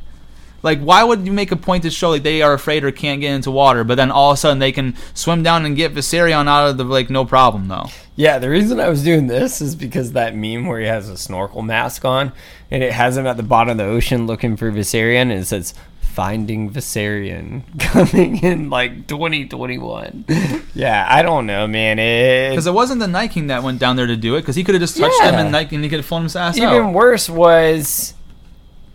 I don't know. I think that's worse. I got a good... Are you talking about the chain? No, okay. I actually have a good thought. Okay. Remember when those two Whites popped up out of the lake to drag Tormund down in Season 7? I don't know. Maybe they could swim, and maybe they were just standing there for no reason. No, what's the point of making them stand there? And then what's the point of them at Hardhome just letting them get away? I mean, I agree with you. I just don't. It made no sense. I don't. There was too many like instances where it showed them as if they were afraid of the water, or they couldn't survive going into the water, and to have that just get all thrown to the side while you can go swim down and grab Viserion, when literally the episode before you stood on the lake until the lake was frozen over. And how the hell did they get the chains there? Like, where did they get these millennial generation big ass chains? Like, where don't did they? know. I didn't even know they blacksmith chains like that. Did Gendry pop out from nowhere and he's like making some big ass chains? Like, I he don't know wants who a long Gendry night? is. I know who Gendry is. Gendry. But- Get your Gendry on. Get your ginger. There's just something really big issues I have with the plot hole. Like you have shown it on screen that they don't go to the water, and then all of a sudden they're pulling Viserion out of the water. Well, how did they get the chain around Viserion? Well, he just fell to the bottom of the lake. We know it's very fucking deep because when they tackled Jon, how far did Jon go? Very fucking far. So, like, we know it's not just like the shallow end, 3 feet deep, ankle deep water. Like, you know what I mean? Like, this is stupid. It's very, It doesn't make any sense. It doesn't make any sense It at all. doesn't make any sense to me. So, big issue there. Now, another issue I have. Jon implied that Dany still might be able to have children, but that never got addressed. Yeah, I got a big problem with this. He mentioned, he's like, does that ever occur to you that she might not have been the greatest source of information? And, like, never got brought up again about the fact that she might actually be able to have kids. Even worse is you brought this up in season 7 when obviously, by obvious noticeable scenes, you are choosing to speed things up. So obviously, going into another obviously, this means a lot to you. Why would you not even bring this up ever again? Yeah, just never talked about it. Just never. No, man, fuck that. Forget about it. Fuck She's that. going to die soon. It's all good. I don't know about you not feeling 22, but all I'm saying is I don't know about you, but I don't see any deleted scenes from that shit. It's Getting that dirty like, deleted. like, it's one thing if you Yeah. don't bring it up. You just don't bring it up at all. Cool. Don't have a problem with it. But don't sit here and make a point for Jon to say on screen, you know, did it ever occur to you that she may not have been the most, you know, reliable source of information? So meaning, like, hey, there's still a possibility that you could have kids. Cool. Let's keep thinking about that ones that come up again. Still waiting. So, Makes no sense to me. yeah, I don't understand. big problem. Please explain. Someone, come at me, please. Now, we get into what you thought was fun when I first came over here today. Yeah, this is awesome. The development of magic. I wish. Yeah. This is. Like, what happened to the development of magic? If you think about any great fantasy series, Harry, like, learns some sort of magic that he can't control at a very young age, like when he makes the screen at the zoo disappear and the boa constrictor runs out. Like, he can't control it. Like, and he goes to a school to learn how to control his magic. Like in Aragon, same sort of deal. Like, he always has something inside him that comes out with him in, like, dire moments that, you know, he's able to learn how to harness and control it. And then, you know, in Lord of the Rings, like, there's a wizard guild that, like, they're the only ones that can do magic. Like, you know, The Witcher. Like The Witcher. Like, they talk about, like, that school, like, where the eels and stuff. Like, they would never explain the development of magic in the A Song of Ice and Fire. Just like you saw Melisandre, or not, sorry, I always mess that up. Melisandre. You see Melisandre be able to give birth to shadows, be able to see visions in light. You see Thoros bringing people back from the dead. You see her lighting a bunch of stuff on fire by holding it and chanting. Like, and what, like where did this all come from? Who has the power? How did they learn this power? Can we get some sort of explanation about the magic? And then why didn't we receive any more magic later on in the show? Like, why did we decide, hey, you know what, magic's not what we're gonna go with here? Like, Yeah, I just- like once Melisandre was gone, that was the end of it. yeah, Like it was basically her and Thoros. Thoros. That was it. I mean, I was gonna say Sir Barristan, but yeah, Thoros was Sir Barristan. Sell me? He's not an old Sir guy. Barristan. Sorry, Beric. Yeah. You know I'm terrible with names. Well, I was Beric, close with even the Beric, part. like he was just brought back by Thoros. Man, I guess he did that one And he cool was thing. still He can light dead. his sword on fire. Yeah. Awesome. And he was Okay. still dead before Melisandre, so it makes no sense. It's just me. something that never got. So one thing I did here is Even Star Wars, man. At least the Force, The Force. was known as like almost like a religion thing. And kinda. again, like, you need to learn how to control, like, the balance between the good and the evil, and that's what happened, like, to Anakin, like, right? Like, so we just got no sort of explanation or backstory on this magic bullshit, right. and that's what makes me mad. So guys, feel free to talk. I know one thing I did hear about is that they were looking to stay away from the magic type deal, like not go too far in the fantasies for the casual viewers. but like they still did in some parts. That's why it made no sense. Like if you're not gonna do magic at all, don't do it through the whole series. If you are gonna do it, make it more prominent, or at least explain like why like it's like the ability's there. Like Which, here's my other problem, is we've talked about this before. Yes, you have not the blonde eyebrows. Okay, whatever. You don't have violet eyes. You don't have, elf ears. Like, I just don't get it. Like, there's not really any history of magic even shown throughout the Targaryens that are talked about. It's not like the Mad King wasn't talked about. Like, he's talked about all the time. And like, even the Targaryens, it's not that they have much to do with magic. It's mostly the red priestesses and priests of the Lord of Light. But that's another thing, too, is like the Valyrians, though, were very prominent with magic, which they handed down to the Targaryens. I think it's annoying. I have a cool theory, by the way, since this is the summary episode. Malice in the Chalice. Oh, fucking shit. Put it on there. I summons the Malice in the Chalice.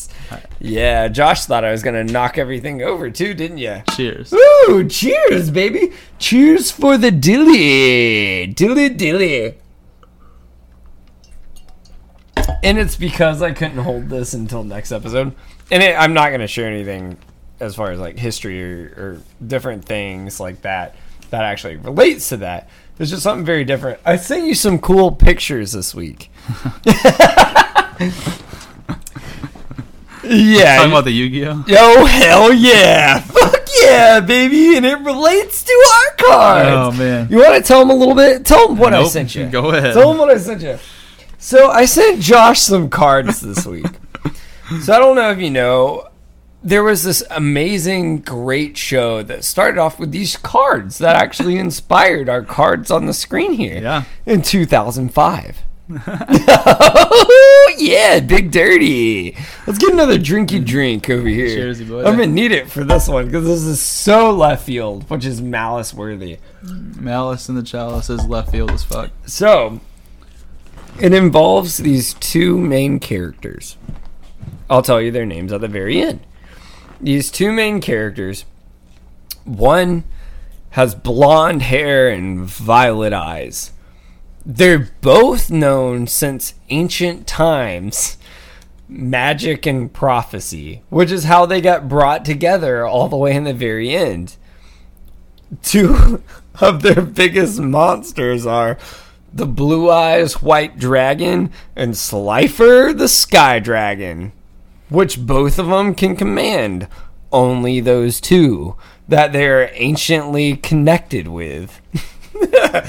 So, my theory here is, if anyone has watched the Yu-Gi-Oh show, Yami Yugi, also known as Yu-Gi-Oh, also known as Atem, who was a king in ancient times, basically could have been Aegon the Conqueror who discovered all the realms.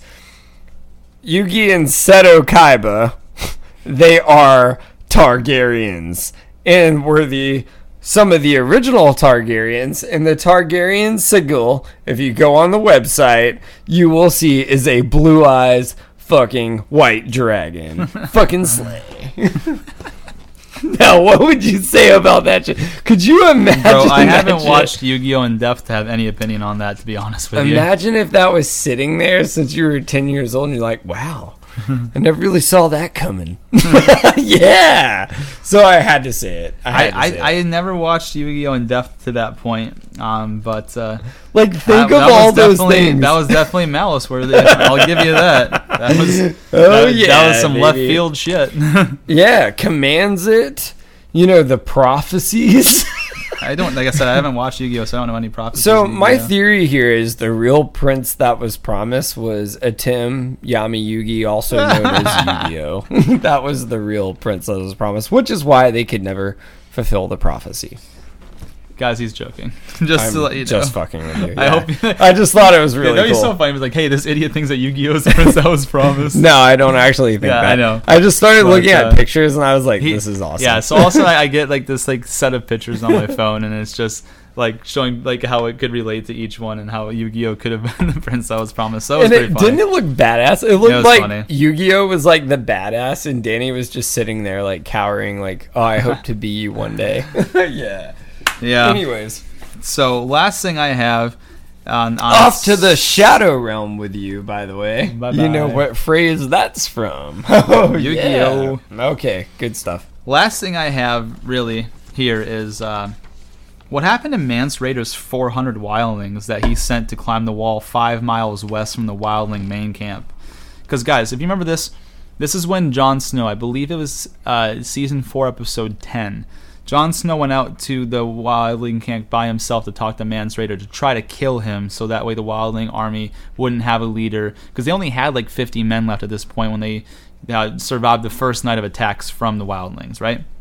So when he goes to Mance Rayder's tent, they like cheers to Ygritte, they cheers to Mag, they cheers to Gren, and like, you know, he basically tells him, you know, that I know that you don't have the men, you don't have the resources, and you guys are basically screwed. He tells him the exact words. Do I have the? Oh, okay. So I have the quote that I'm talking about later on of where they are, but he tells him that. I sent an army of 400 wildlings west to climb the wall 5 miles west from here in an unmanned area. Now, keep in mind, Stannis Baratheon arrived from Eastwatch. So if they went west from the main camp, they're not going to interact with Stannis, who's coming from the east, who ends up wiping out the main wildlings there, right? So the issue is, the Night's Watch being down to almost no one, that's why Jon went to Mance's camp in the first place to try to kill him. Mance said these words about the 400 wildlings that he sent.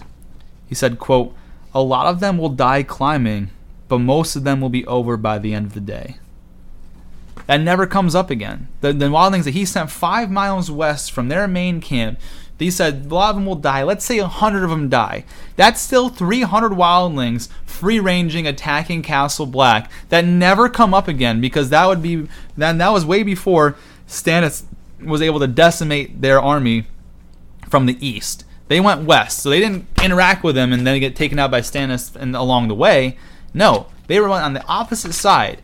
They climbed the wall. He said a lot of them will die, but most will be over by the end of the day. Well, guess what? Where do they come from? Like, whatever happened to them? Because if they actually come from the side, the Castle Black's done, and Stannis has to retake, Castle Black from the wildlings now. Because 400 wildlings are going to overtake the 50 like really tired, exhausted survivors from the Night's Watch, right? So my issue is that never came up again. It's like they just disappeared into thin air, never ever talked about. I have no answer for that either. Like, that's what's so annoying, is I want to sit here and try to come up with a solution for it, but these plot holes are so massive. I can't cling on to any evidence that supports it. I don't know. Do you have any support for that? Is there anything you can think of in the books or even past seasons that supports it? Nothing. I don't know, man. Nothing. It makes no sense to me. That's where I kind of leave it for the plot holes and unanswered and unexplained occurrences. If you guys have more, what's the point of the wall? Yeah, if you guys have more that maybe we didn't bring up or we couldn't think of, I find it hard to believe we touched every single possible one. I'm sure there's other ones that were like risque, but anyways, those are a lot of the big things too. And then I'll leave it on this end too. How funny was it that all along Robert Baratheon was very right in the beginning? What if she brings those Dothraki savages to our shores? And that's exactly what she did. Big Bobby R.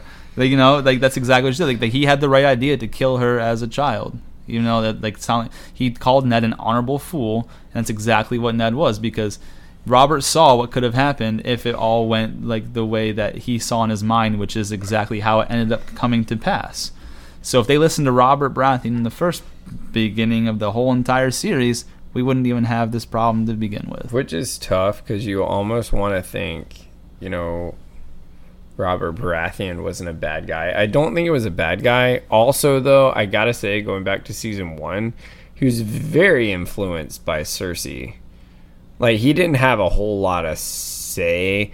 Remember, Cersei wanted to kill Lady, because of trying to. Yeah, well, cause the thing a is, I don't problem think with he was very Arya. influenced by Cersei, because remember when like they And were he talking. got fat. Well, remember this. He was very out of shape, unkept. Well, think about this. When Cersei and Ned were at odds, and after like the guy, Jaime's guy stabbed Ned in the leg, and he was laying down, and like Robert was trying to make peace with him. Cersei was talking about like how Jaime was twice the man Robert was, and he's like, maybe I should wear the crown and you the gown, and he backhanded Cersei.